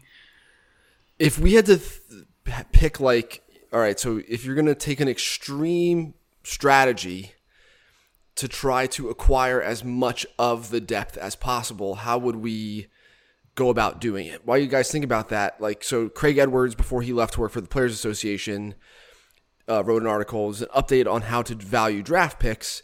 And this is before COVID. So, basically what Craig found is, and if we're mapping some of these values to like the future values on the board, basically, Craig found, the value of picks between rounds 5 and 7 to be about $2.5 million per pick. That's like a high 40 or like a 40 plus basically on the board. Rounds 8 through 10, like 1.5 million, which is about a 40. Basically Craig's research was an indication that like we were underestimating draft prospects. Typically, like guys who go through round 4 end up on the board immediately, and that's sort of it. But it really should be, through rounds 7 at least, and maybe trickling closer to round 10. And now there are twice the amount of those guys available in this year's draft. So you're talking about, like another basically 10 rounds of guys who are arguably board worthy. But yeah, if we were really gonna go nuts, like, do you take Matt Mikulski in the first round and cut a deal, and then just have, like, if you're the Reds and your farm system isn't deep, and you have all these picks, are you like, what is the extreme manner through which you would try to acquire as much of the depth as possible?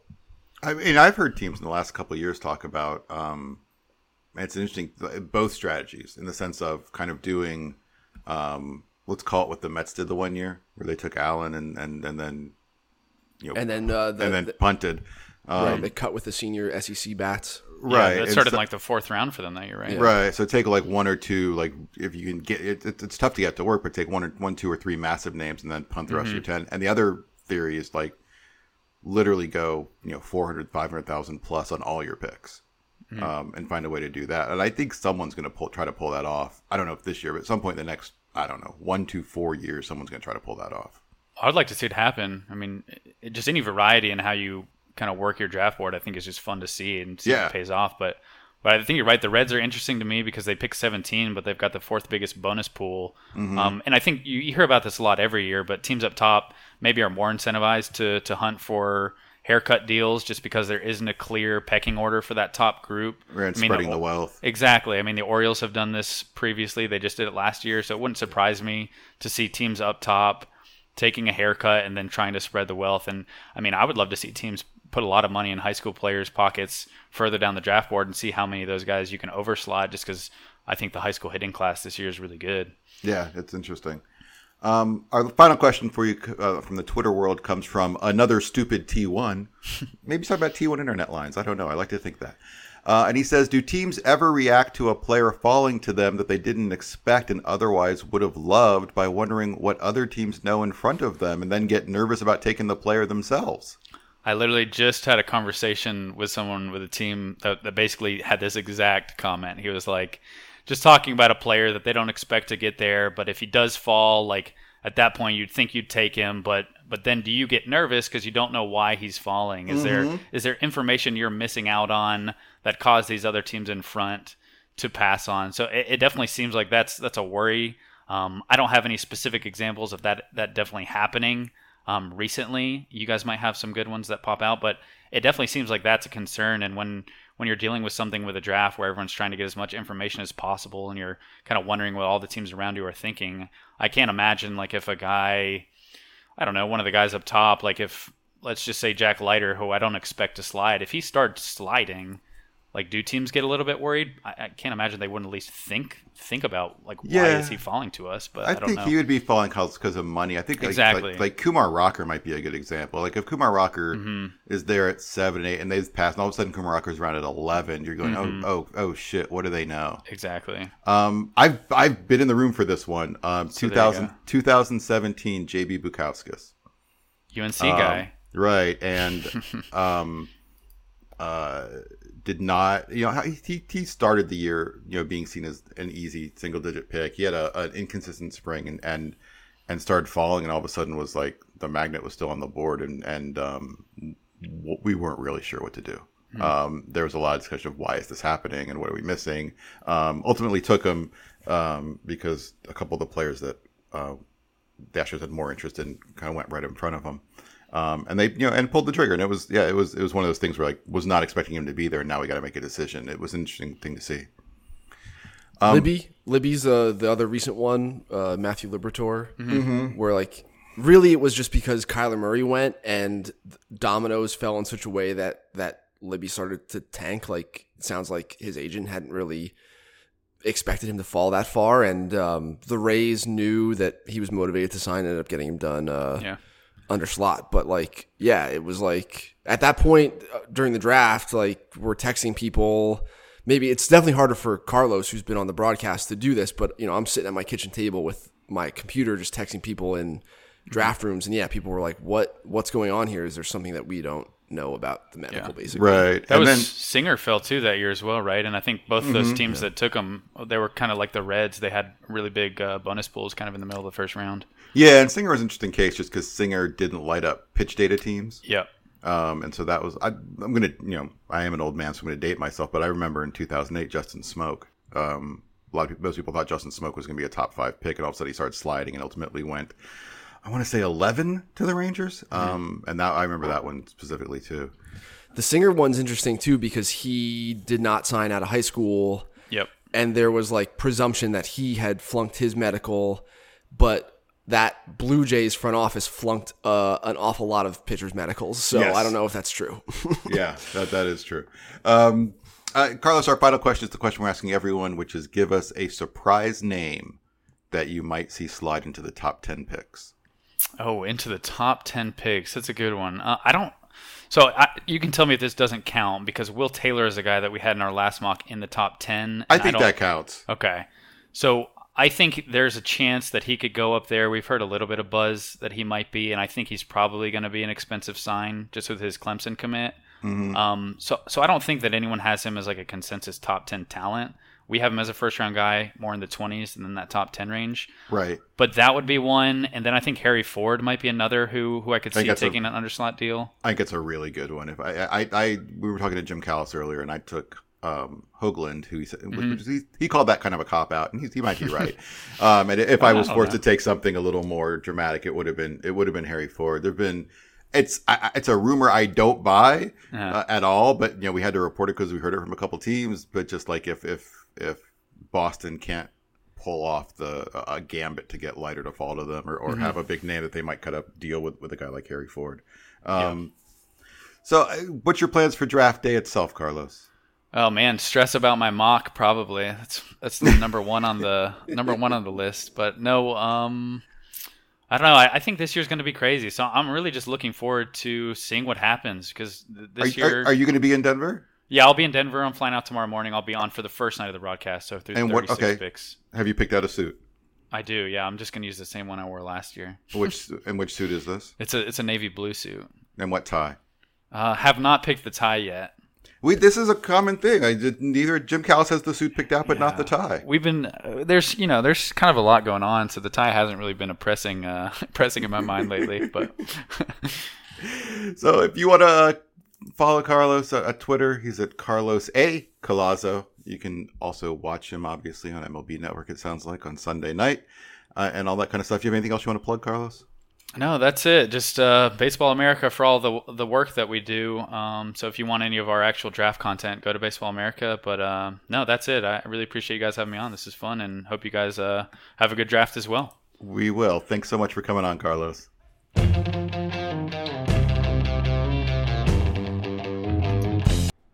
Welcome back to the podcast. Time for our final special draft guest. He has worked for 4 major league teams. He once was a writer at, how do you pronounce, is it Fangraphs? Is that how you say it? And Graps.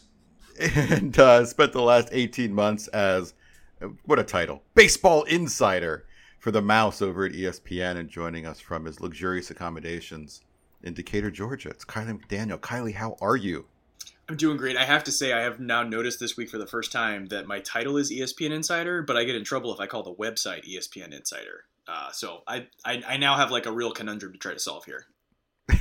So who do you say you work for ESPN then? Well, yeah, but the area where my articles are is called ESPN Plus, and my first tweet about my first article on ESPN Plus, I called it ESPN Insider, and I had 3 texts in 5 minutes telling me that I'm calling it the wrong thing, and I was like, maybe don't call me ESPN Insider then. As someone who used to do some freelance work for ESPN, I remember texts like that for things that I would say on Twitter. Get McDaniel in line.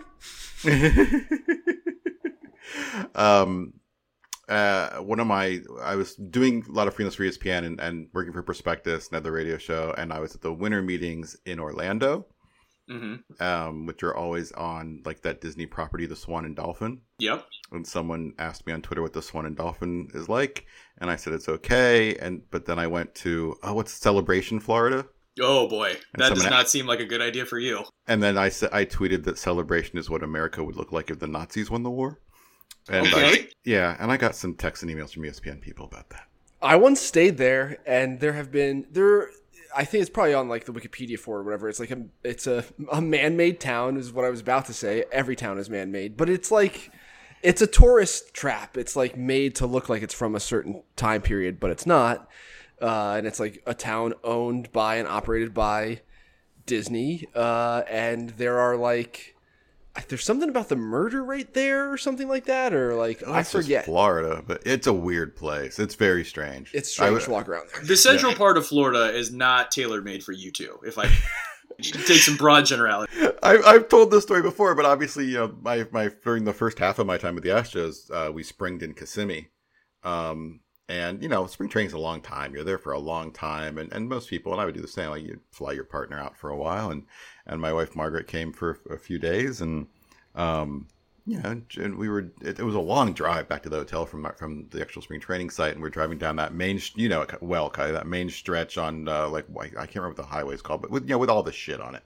And, the one that leads up to the park in Kissimmee? Yeah. Yeah. And we're driving back. It's like a 30-40 minute drive with traffic.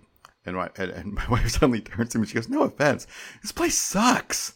And I went, "Oh, I'm not offended at all. This is, yes." For listeners, it's like if you just watch a trailer for the Florida Project, it's like sort of based in that general area. Like the most depressing part of like that general part of the world. Right. A lot of like really cheap hotels that are all like res hotels now for people on the edges and stuff like that. And bad strip malls. So I can guarantee you any t-shirts sold on that street are not officially licensed merchandise. So, Kylie, we're having all sorts of draft guests on. We're asking them 3 questions for Twitter. Are you ready for your draft questions? I am. I'm kind of nervous about this, but I'm ready. Don't be. Our first one comes from Eric Hartman, with an H. Hartman, not Eric. Eric Hartman. And he says, how would an all-model, no scouting team's board do? And this is an interesting question because we might kind of find out this year in the sense that, and this is well known throughout the industry, the Cleveland Indians didn't really send scouts to college games this year. Not until postseason. So the question is, like, how would it do? Like, what would be the ROI 5 years from now kind of thing? Yeah, how do you think it would do compared to a more a team holistic, a holistic group? And even, and as we know, there are teams that lean very, very heavily on simply what the model spits out. I would also say there is a team that proudly tells me off the record we are anti-lytics, which I always laugh at. So my first question, which maybe this is a cop-out, what are the other 29 teams doing? Because if all 29 of them do that, I'd say the return would be really bad. Let's just say like one team decided to do it this year. Okay, so just take one random team and say they go full model, no scouting data. Full model spits it out, and then they get to their pick, and they go, this guy's a 7.4, and this guy's a 7.3. We're taking the 7.4. See, I think I would say a little bit below average, but they'd have a couple good picks. And I would say a little bit below average because I think there is a lack of information, particularly on the college end of things. We were saying going into the spring that this year's Justin Foscue may not get found, or if he gets found, won't get drafted in the right spot because that guy was sort of found late in his sophomore year. Yeah. SEC tournament, he was on people's follow lists. Team USA gets seen a lot, and then he's like sitting in the middle of the first round, maybe late first round to start the spring, and then people are getting all kinds of looks, all kinds of data, everyone's forming their opinion. That guy this year doesn't get discovered his sophomore year, doesn't have a summer. Smart teams maybe get on him in the fall preseason, and then the teams a little behind the curve get on him middle of the season, and they only have one spring and maybe aren't able to like line that up ahead of time. And I think that kind of guy is the guy you're going to miss on, especially hitters, because you need like sort of more data. It's more of a linear growth. Whereas pitchers, it's like if you get one outing, you get a decent idea of what that guy looks like. Maybe get some video from another outing. So I would say, yeah, especially with college hitters, I don't think it'd do that well. I think they would miss on those mid-major college hitters that I like: Trey Sweeney, Tyler Black, maybe Connor Norby if you consider him that, Ethan Wilson in South Alabama. I think it'd miss on those guys, and I think it would miss on the spring-only high school guys. Which once you get past the first 15, 20 picks, there's a lot of those guys.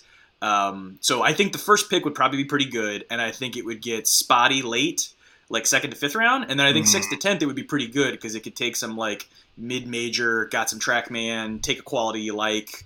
Like I think they do okay there, but I think rounds 2 through 5 would be that pocket where they would fall behind.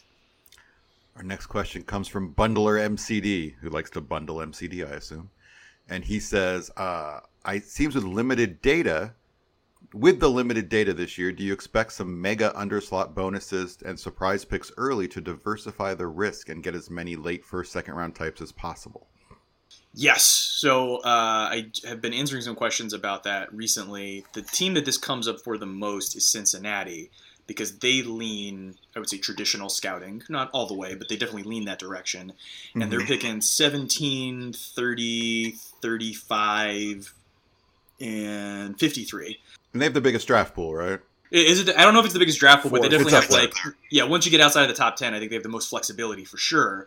And so I have found in the past, when a team has an advantage with extra picks, everyone assumes they will flex that by going way over and way under and mixing it up and moving the board around. Like 2/3 of the time, they don't actually do that, but everybody has like the conspiracy theory, like they're going to do some wild thing in the comp round. Watch out. And I actually think Baltimore last year was trying to do it to get Bitsko. I don't know that for sure, but that was my impression. And then Bitsko didn't make it to the second pick, and so then they went slot, and spent the money at the end. So it's certainly possible that you line it up to go that way, and you just end up, it doesn't fall the way you want it to, and so you end up spending the money late instead of early. The sort of buzz with Cincinnati is somewhere close to slot, maybe a little below at 17, and then float a mid-first rounder, probably high school guy, maybe high school pitcher, to 30, and then go way under at 35 with like a second, third round talent, 22-year-old college guy, cut $1 million. And then basically those three end up playing out straight, but you're effectively trading up from 30 to 20 and down from 35 to 65 or whatever it is. Like effectively doing that in a traded picks scenario. Speaking more generally, I would say because of some of the stuff I referred to with a lack of college data, I think you'll see some 22-year-old college pitcher go up real high. I mean, there's like literally like 15 of them that are top 3-round talents that should all be sort of discounts if taken where their talent is because they don't want to be 23-year-olds. I mean, nobody wants to be a 23-year-old, but 23-year-old in the draft.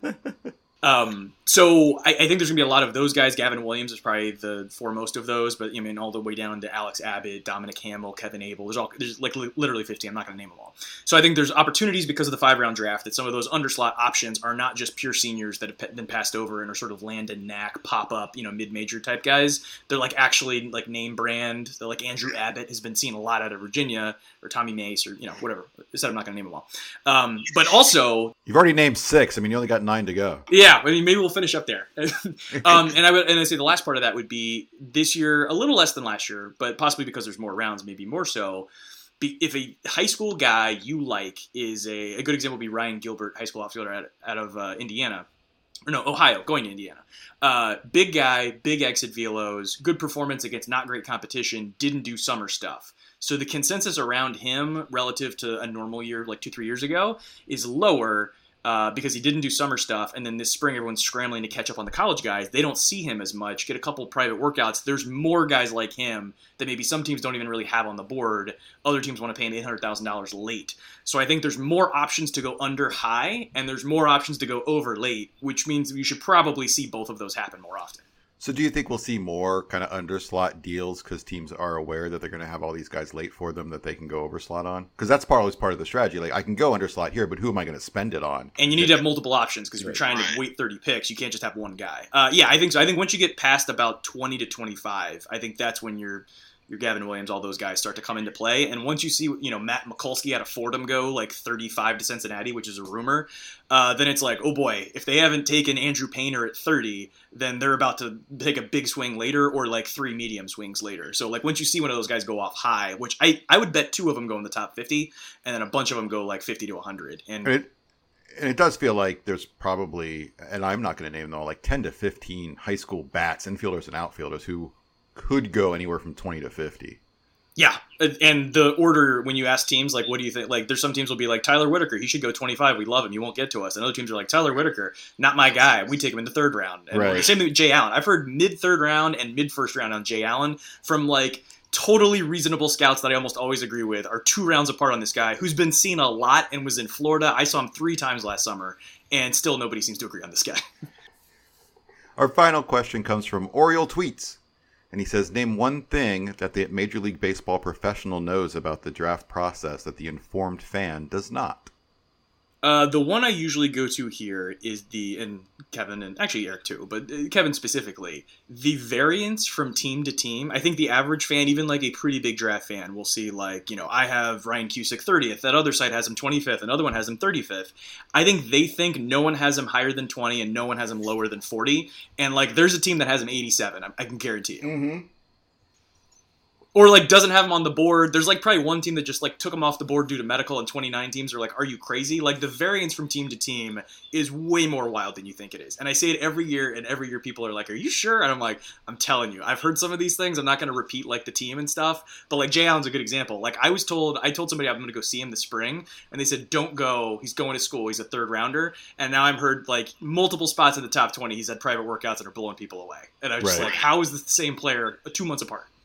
And I do think I think the variance is still huge. I think it's less than it used to be, especially on pitching, in the sense that teams have become a bit of a monoculture on pitching as far as looking at the data and stuff. But like I remember, like maybe the first 3 drafts or so with the Astros, like we got the pitchers we wanted, and we'd take guys, and he's going to be there then, and nobody else sees what we see, and that's no longer the case. Everyone's looking at TrackMan data, everyone's looking at that Rapsodo data, and all that kind of stuff, and it really started to change like around 2015, where all of a sudden the pitcher that the Astros really like would go off the board, and you go, oh, you saw it too, huh?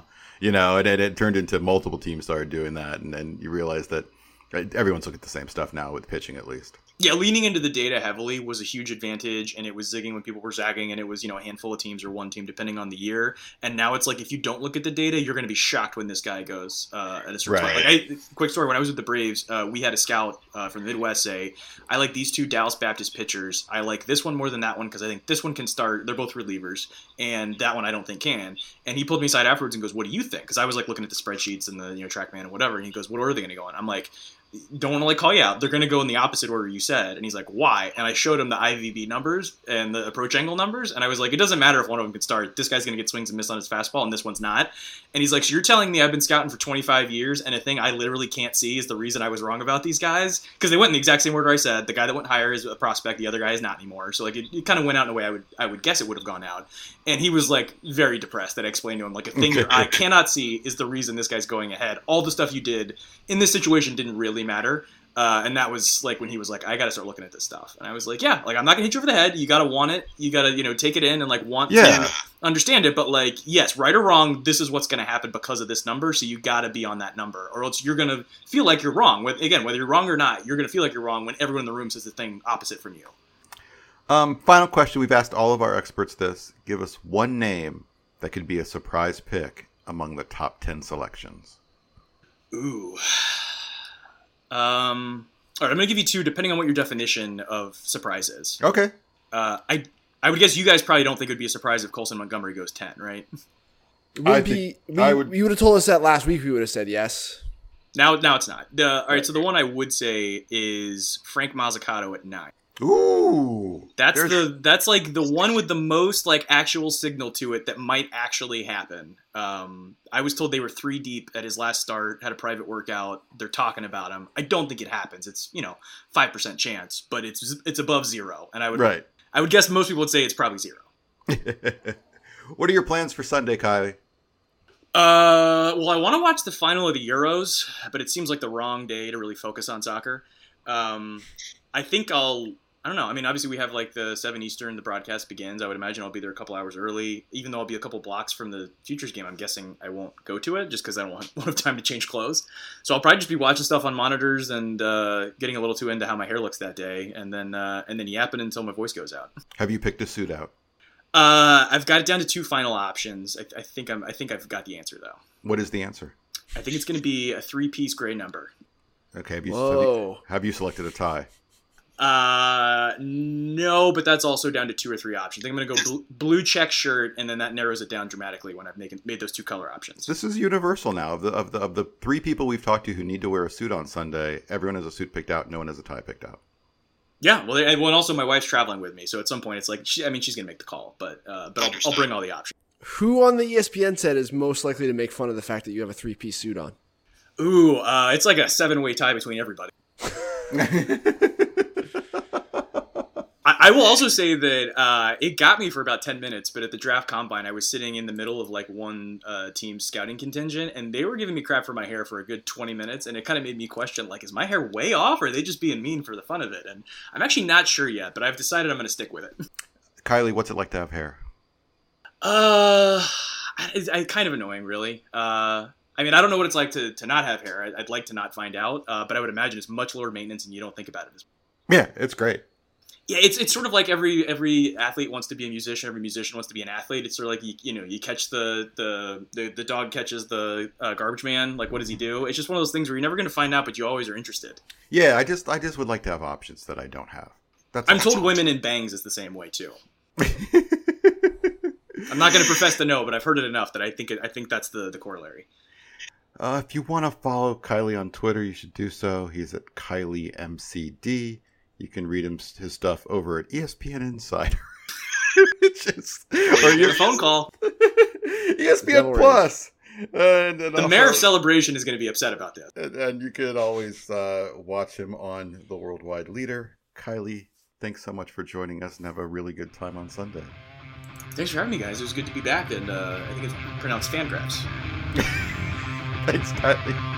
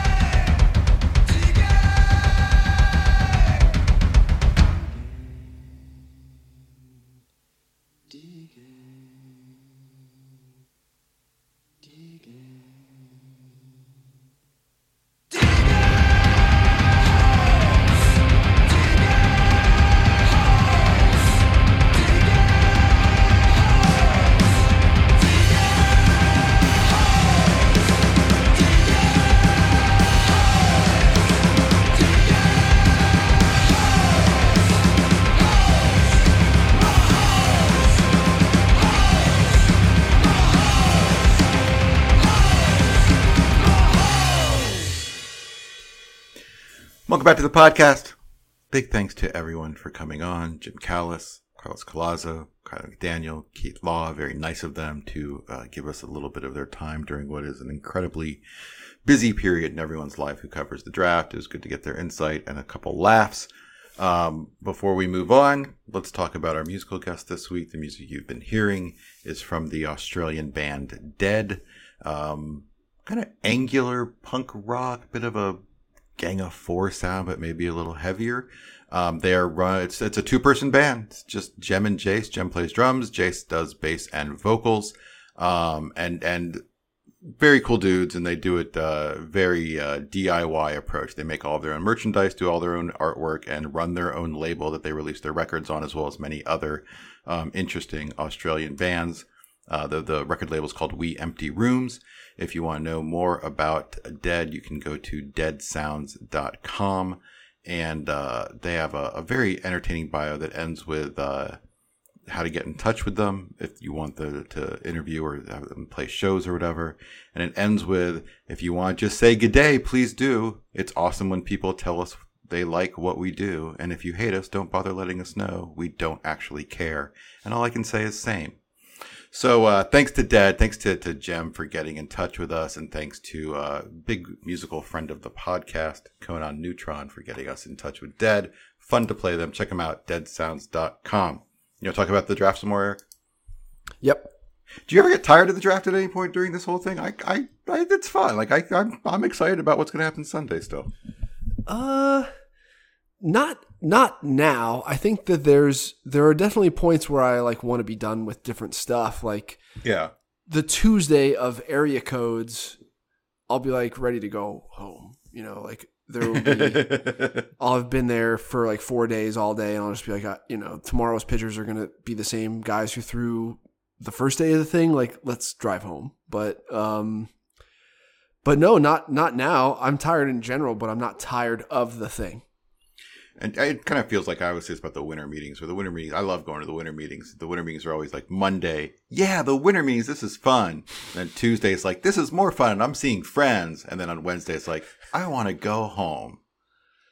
Yeah, I don't know what it is about. I think it's people when they get home from vacation are like excited to be home and stuff. So I think it's perfectly natural. But no, I will be stoked about the draft until sometime, well, even on like day 3 when we would go 40 rounds, at some point I'd be ready for it to be done, I guess. But it's just cool when you're on the conference calls going and you've had like 8 picks in a row or longer than that, where it's like players that you actually don't know anything about, and they're just like the area scouts' responsibility, and they're filling an organizational need.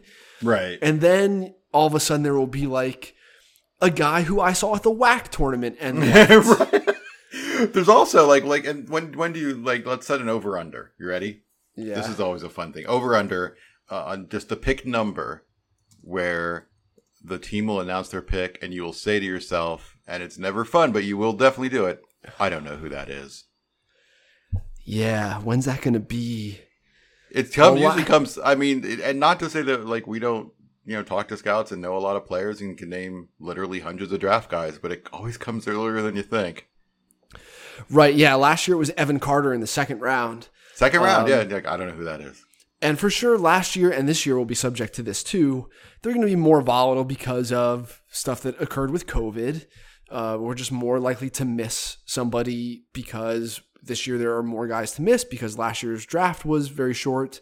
And last year, because we only had a month worth of evaluation time, basically, before everything was shut down. So, I think that last year and this year, the two were like most likely to be embarrassed. But like, who was the Cubs pitcher who people didn't know in the first round? Oh God, the kid the Wilkin pick from some little school when he threw like 99 and didn't work out.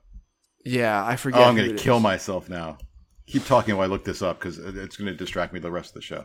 But like Keith's got stories about that, and like Mason Williams and stuff was maybe a surprise, but a pick that people knew. Why do I see a P?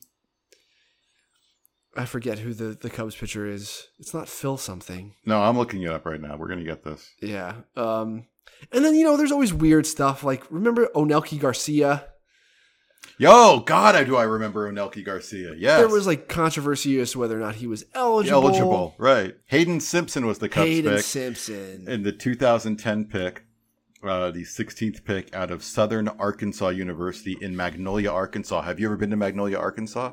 No, I've been to Fayetteville, and that's it. I have been to Magnolia, Arkansas for like a week. What were you doing there?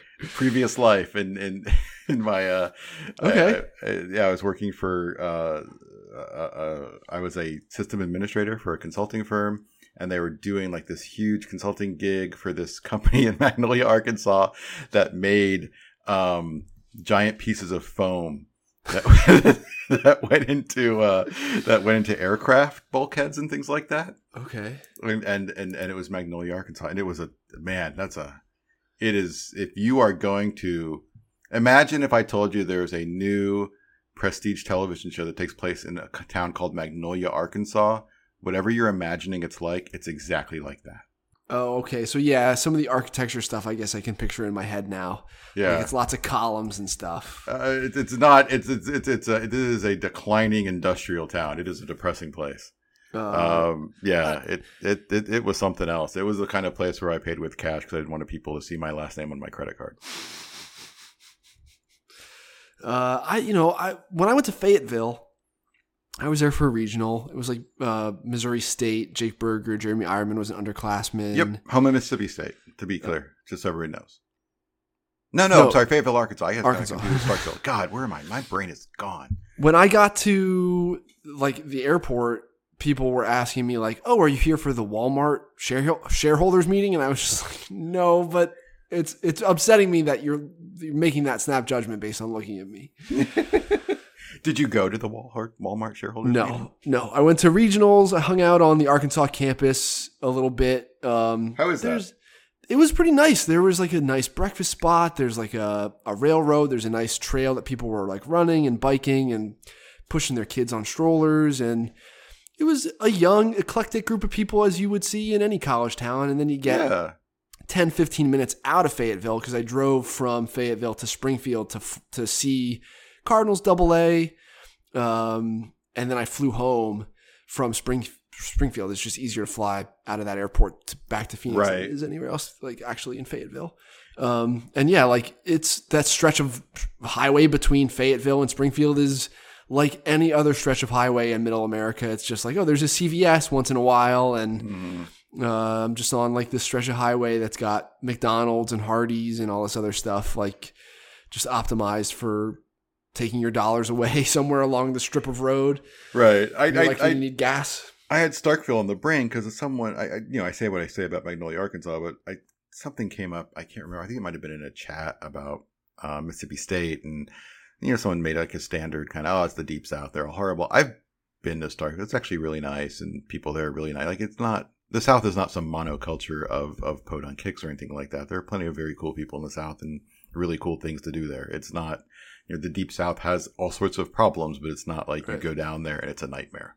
Yeah, and we could, I don't know if we want to talk about it on the podcast, but yeah, the last couple of years, really like the last 6 years, I've been thinking really hard. Just I sit and just like, why, how is this happening? And I do think it's just like education.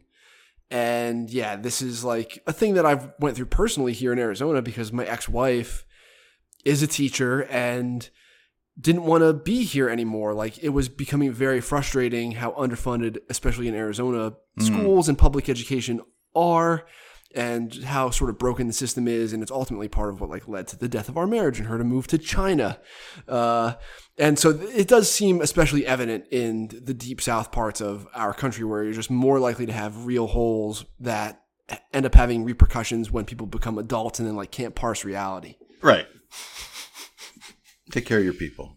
I say that's my message to every nation. Take care of your people. Let's get back to the draft, Eric. Okay. Let's talk about things that are going to go down. So the draft starts Sunday early evening. We already talked about the first pick, and it's weird because I kind of feel better about the first pick than I do about the next three. It feels good that it's going to be Marcelo there. Right now in our mock, we have Jack Leiter going to the Rangers. I think I would still do that. Yeah. I think I'd still do it. And then like there's still a bit of a wild card. The real wild card right now, I think for a lot of teams, is 3 with the Tigers, where right now we have Brady House, who I think is definitely in the mix. I think Henry Davis is in the mix, and I think for sure Jackson Job's in the mix. They seem like kind of the first domino that could fall in terms of breaking everybody's mock. Yeah, I think when push comes to shove, I will be pounding the table for us not to put Jackson Jobe there in our mock. The reasons to put him there are that a source I trust very much saw the Tigers 5 deep at one of his starts late in the year. Like you're not bluffing. There's not a 5-person smokescreen going to open. No, absolutely not wasting everybody's time to do that. Like you're seriously considering it at that point. But ultimately, I do think that of the teams feeling pressure to perform sooner than later, the Tigers are near the top of the list. And taking in the high school arm is not that's not the way a team that's feeling that pressure would ordinarily behave. I've been critical in the past of teams who bend to that type of pressure, but I also don't think I would not use a top 5 pick on a high school arm. I really, really would not. You'd have to think that this were Kershaw to do something like that. Right. So then if you're one of those teams who's already, if part of your decision making is the context of your competitive timeline and you saving your job, then taking Henry Davis, who overlaps with either Spencer Torkelson or Dylan Dingler, that doesn't seem to make sense to me either. Like he overlaps with both of them. So but not if you see him as a corner outfielder. I guess not, but I just think that the Riley Green type of pick is Brady House, where it's a corner. I probably, like that. That's a good way to put it. The Riley Green type of pick, yeah. Where it's like a high school performer who checks a lot of the boxes, definitely has the type of power to anchor the middle of your order. You worry about him moving to a corner, but you feel good about the hit power combination if that's the case. That's exactly what Riley Green was. It's like, ooh, is he athletic enough to play center field? Like, no. But he hits well enough and has the requisite power to profile in a corner anyway. Jared Kelenic was this type of guy too and was older than Brady House. So I really think that if I'm just reading the tea leaves based on the team's past behavior, the context of the front office's predicament, that House is an advanced sort of high schooler. I really feel as though that's a great fit for all the reasons I just stated. But yeah, I think understanding the thing that the wild card is what happens with Leiter. And I don't know. But I think the stuff I'm really interested to see happen is Detroit has a ton of picks. Yeah. And Cincinnati has a ton of picks. And what are they going to do with the rest of those? And does that influence team behavior in the middle of the round? And Colton Cowser, I'm just a Colton Cowser stan, I guess, at this point. No, I'm with you. He's think awesome. This guy's, it's a really good body. It's a good bat. He's got real power. And talking to some people in the game, it sounds like the models are spitting him out in terms of just pure offense, only behind Henry Davis in terms of the college class. Yeah. I think that it'll be funny to do the futures game right before the draft and then have seen a bunch of the best pro players who are almost all of them. It's just funny that 3-year window of development between year 18 and 21 is just so important that most all the players who I see during the futures game, I'll feel oh, this guy's better than Henry Davis or whatever, you just see these guys up close on a big league field next to one another. I think it'll be interesting to put the draft talent in perspective, literally hours before it happens. Right. And then at picks 6 through 10, I think are going to be probably the most fascinating, just in the sense that no matter what happens in the first 5 rounds, there are going to be, probably 2 high school shortstops, Cowser, possibly Jobe, college arms like Rocker and Madden.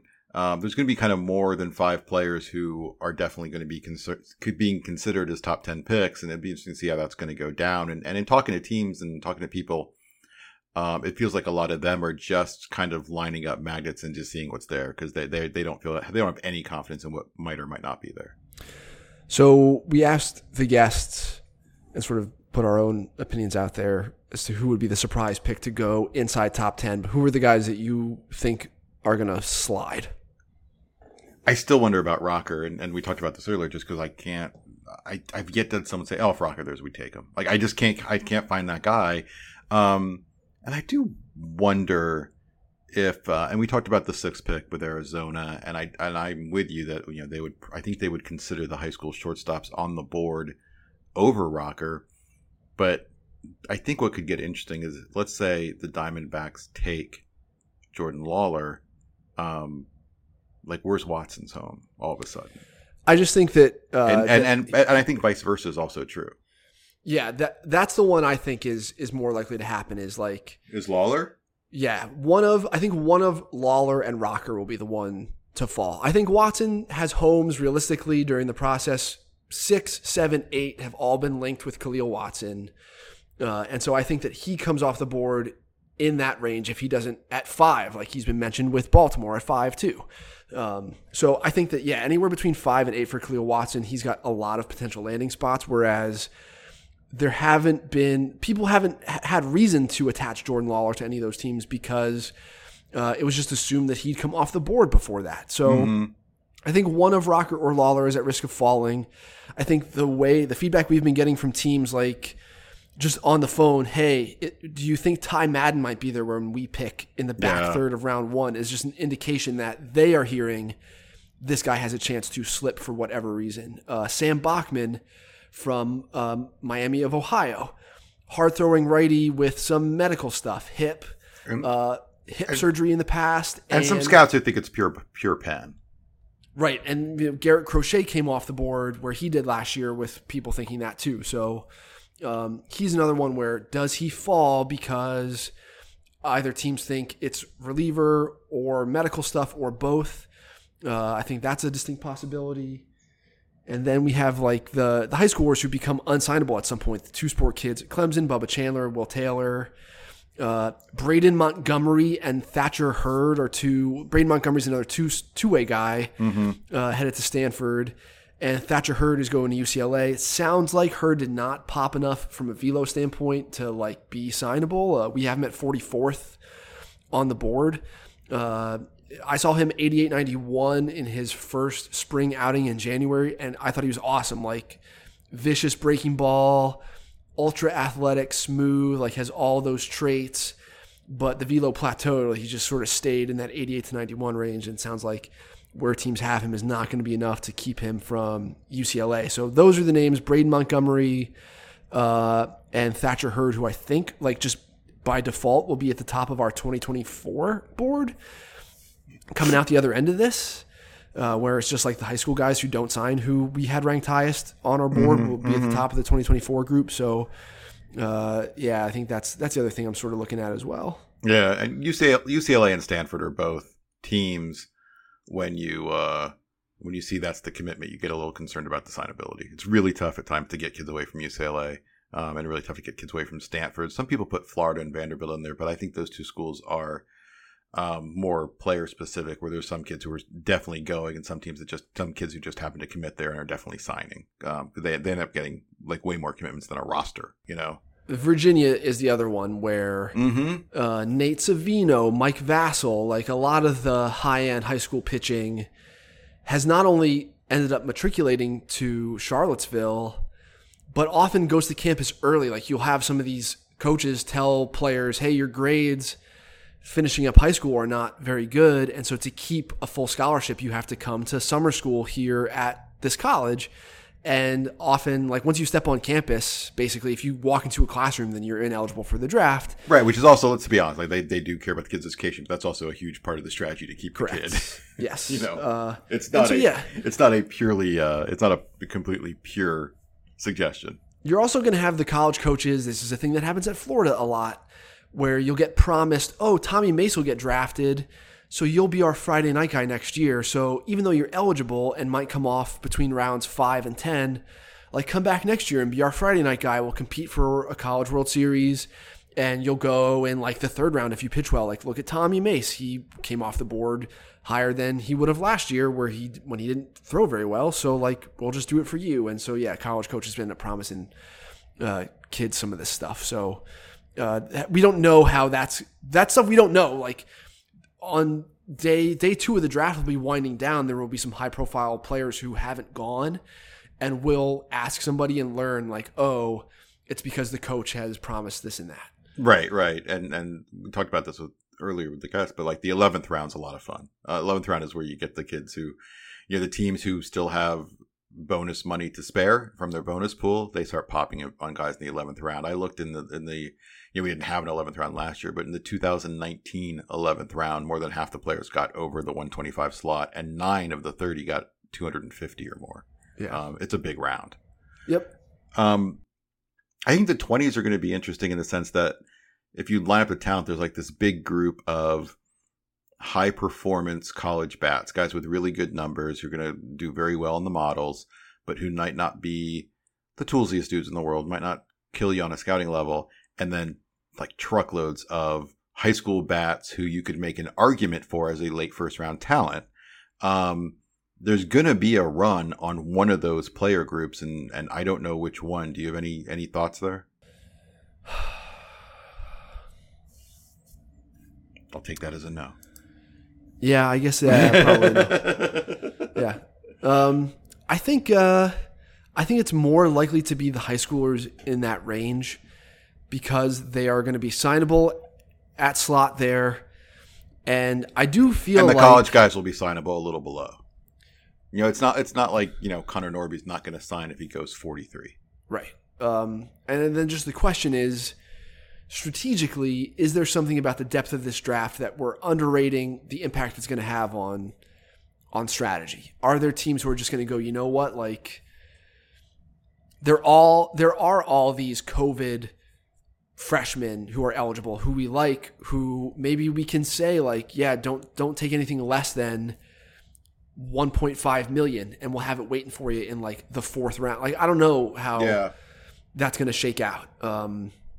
Where if you are picking whatever it is, 20th or 25th, and the slot is like close to 2.5, and you just start giving people $1 million, and you just end up with like 8 players for $1 million rather than like 1 for 2.5, and then 1 for 1.5. Like, I don't know. So, but I do think it's more likely to be the high schoolers just because of the signability piece and because of the confidence interval. Like, most of the decision makers in that first round were at the high school showcase stuff last summer, but there wasn't Cape Cod.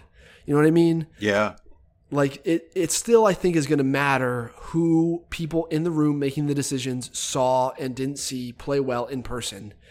And that the models are going to be, certainly the model-driven teams are the model-driven teams, but the models are going to be less reliable. And I think that there's a difference between letting the model set your board and letting the model dictate your behavior. Mm-hmm. Like, I believe that Cleveland is a model heavy team, right? And they've behaved in an extreme way in this sense this year where the area scouts didn't do college stuff until the postseason. And all of the college analysis done by Cleveland was on video and via data. But still last year, they like cut a deal with Carson Tucker in the first round. Yeah. And did overslot stuff with like Petey Halpin and like, they didn't behave in such a way where I don't think Carson Tucker was 19th or wherever he was the overall pick, like on their model.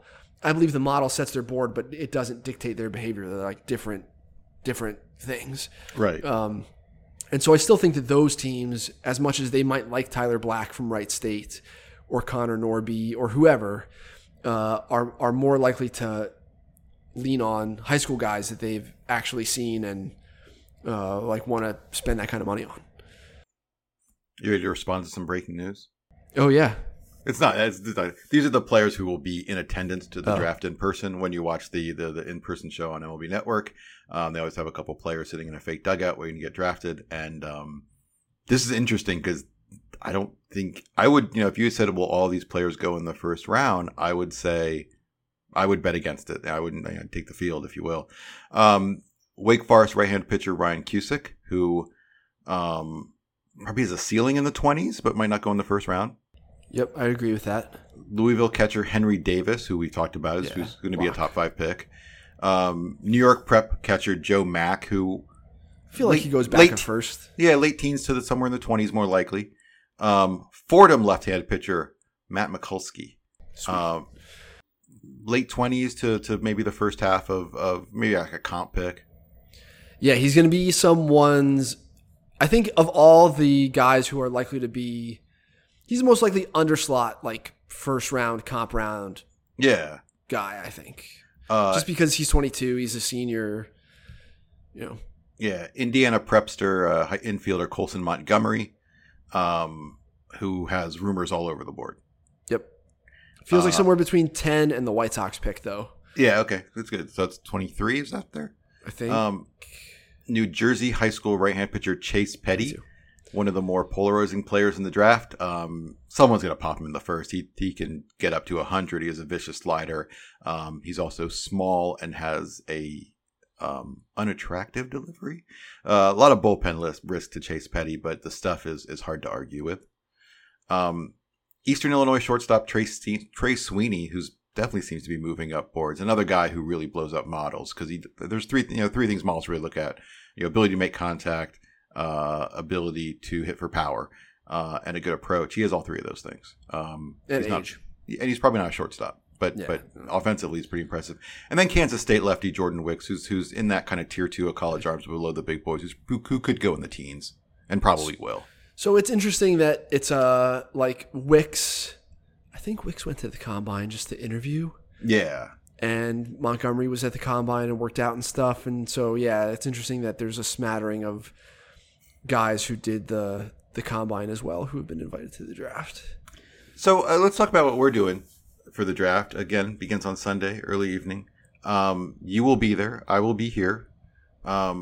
We will have a big old chat thing going during the draft at Fangraphs, correct?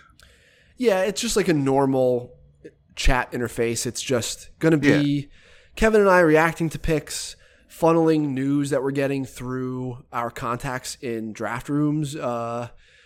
And I guess we'll probably be tweeting picks before they happen. Like I gotta tell you, you do that better than anyone, and you will do it better than I do this year. I guarantee it. Well, we will be on the phone with each other almost the entire time because I don't have contacts in every draft room, and especially this year as more scouts like further down the organizational pecking order will be remote.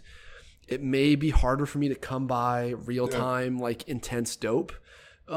This is like the one selfish, ego-driven thing that I do. It is this.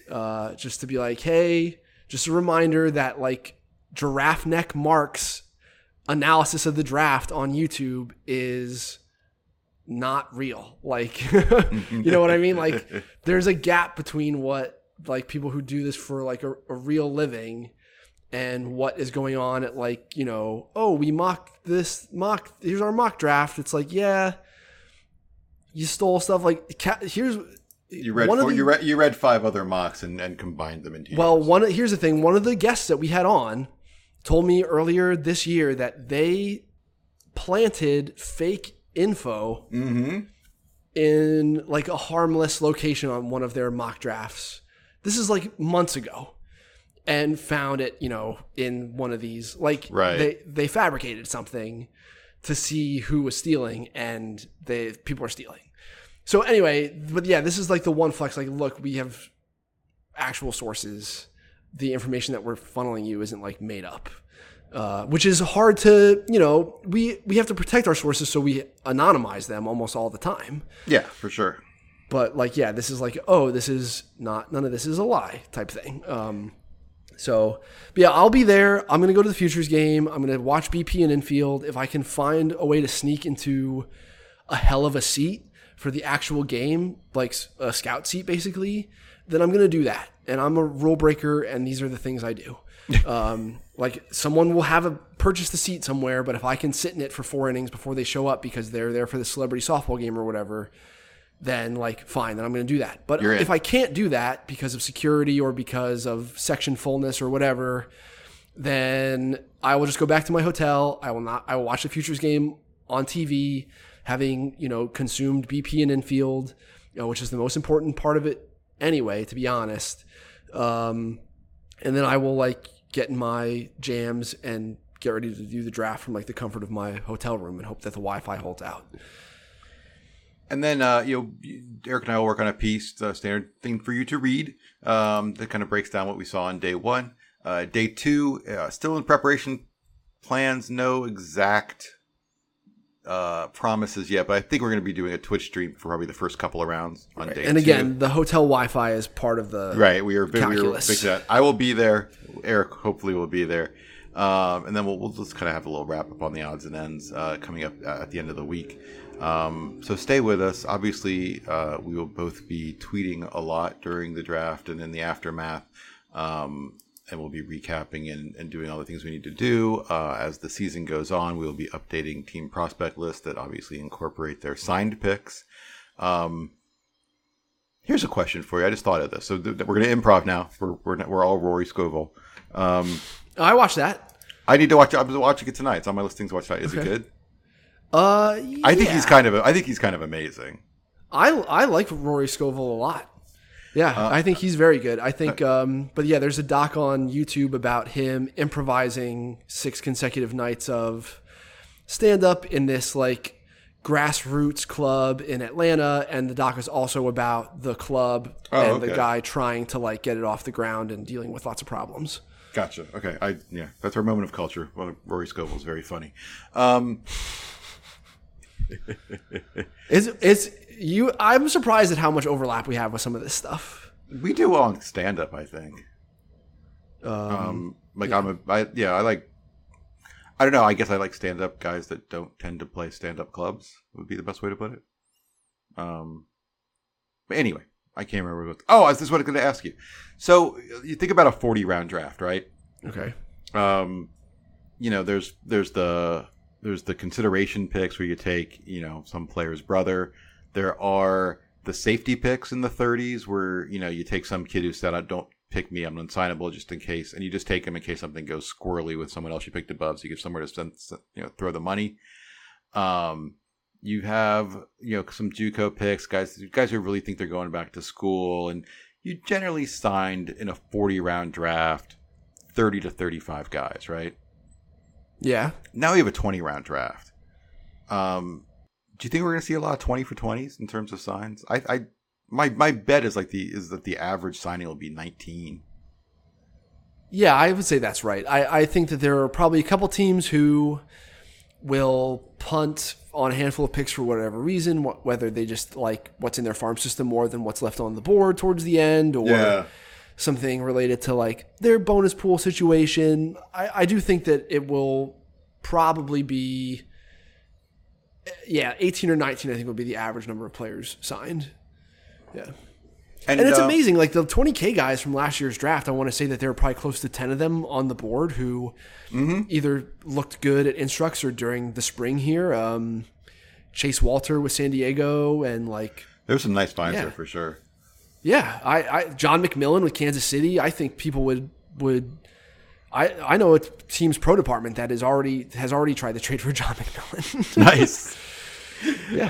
That dude, I saw him. Big velo, not exactly a precision guy, but it's big stuff. So we've talked a lot about the rounds. Obviously last year, because of the pandemic, we had only 5. This year, I guess you could call it kind of a small recovery. We have 20. We are in the last year of a CBA, even though I will say so. Someone said to me the other day that like there's actually been, at least it's been thrown out there of just kind of rolling this for a year and pushing everything back and kind of kicking the can down the road for a year so they don't have to deal with it after 2 years of instability. But assuming that doesn't happen, I don't think that that's going to happen. There will be a new CBA by the time we draft in 2022. As you know, the draft is always the very last thing that they ever figure out in the CBA. I think 2 CBAs ago, they actually announced their agreement, had their press conference where they shook hands, and then they went back to the table and figured out the draft. But if you had to predict how many rounds the 2022 draft will be and all drafts moving forward, what would you say? 15, somewhere between 15 and 20, but I would bet on the low end. It's just what MLB's proclivity has been. The Players Union doesn't really have incentive to look out for amateur players. I think that some of it may depend on how teams view what's happening in indie ball, and if this, like, what the Appy League turns into. I think there are some of the moving pieces that maybe help inform how much real talent there actually is. And if MLB had their druthers, I think that they would, like, eliminate the ability to sign high school players at all.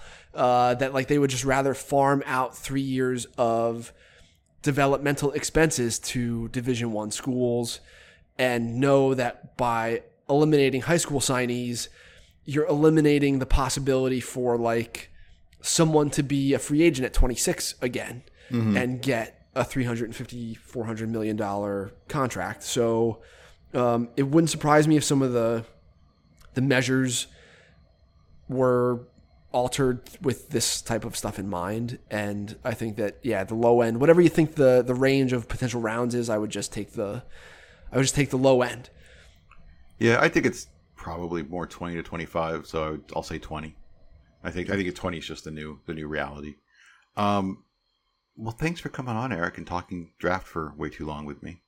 It doesn't feel like that long. It's not that long. And thanks to Jim Callis, Kylie McDaniel, Keith Law, Carlos Collazo for talking draft with us as well. Just stay tuned to Fangraphs for all sorts of good stuff. Like we said, we'll be chatting at fangraphs.com during the first night on Sunday. You can hang out and we'll give you instant reacts and take your questions, all that kind of stuff like that. Again, there will likely be some kind of Twitch stream on Monday afternoon. I think it starts at 12 my time, which is Central. We'll probably do the first couple of rounds there and do verbal quick reactions to what we see. We'll do some recaps and odds and ends and all sorts of stuff, that kind of thing online. And then we'll have a more quote-unquote normal podcast next week. So thanks for listening, everybody.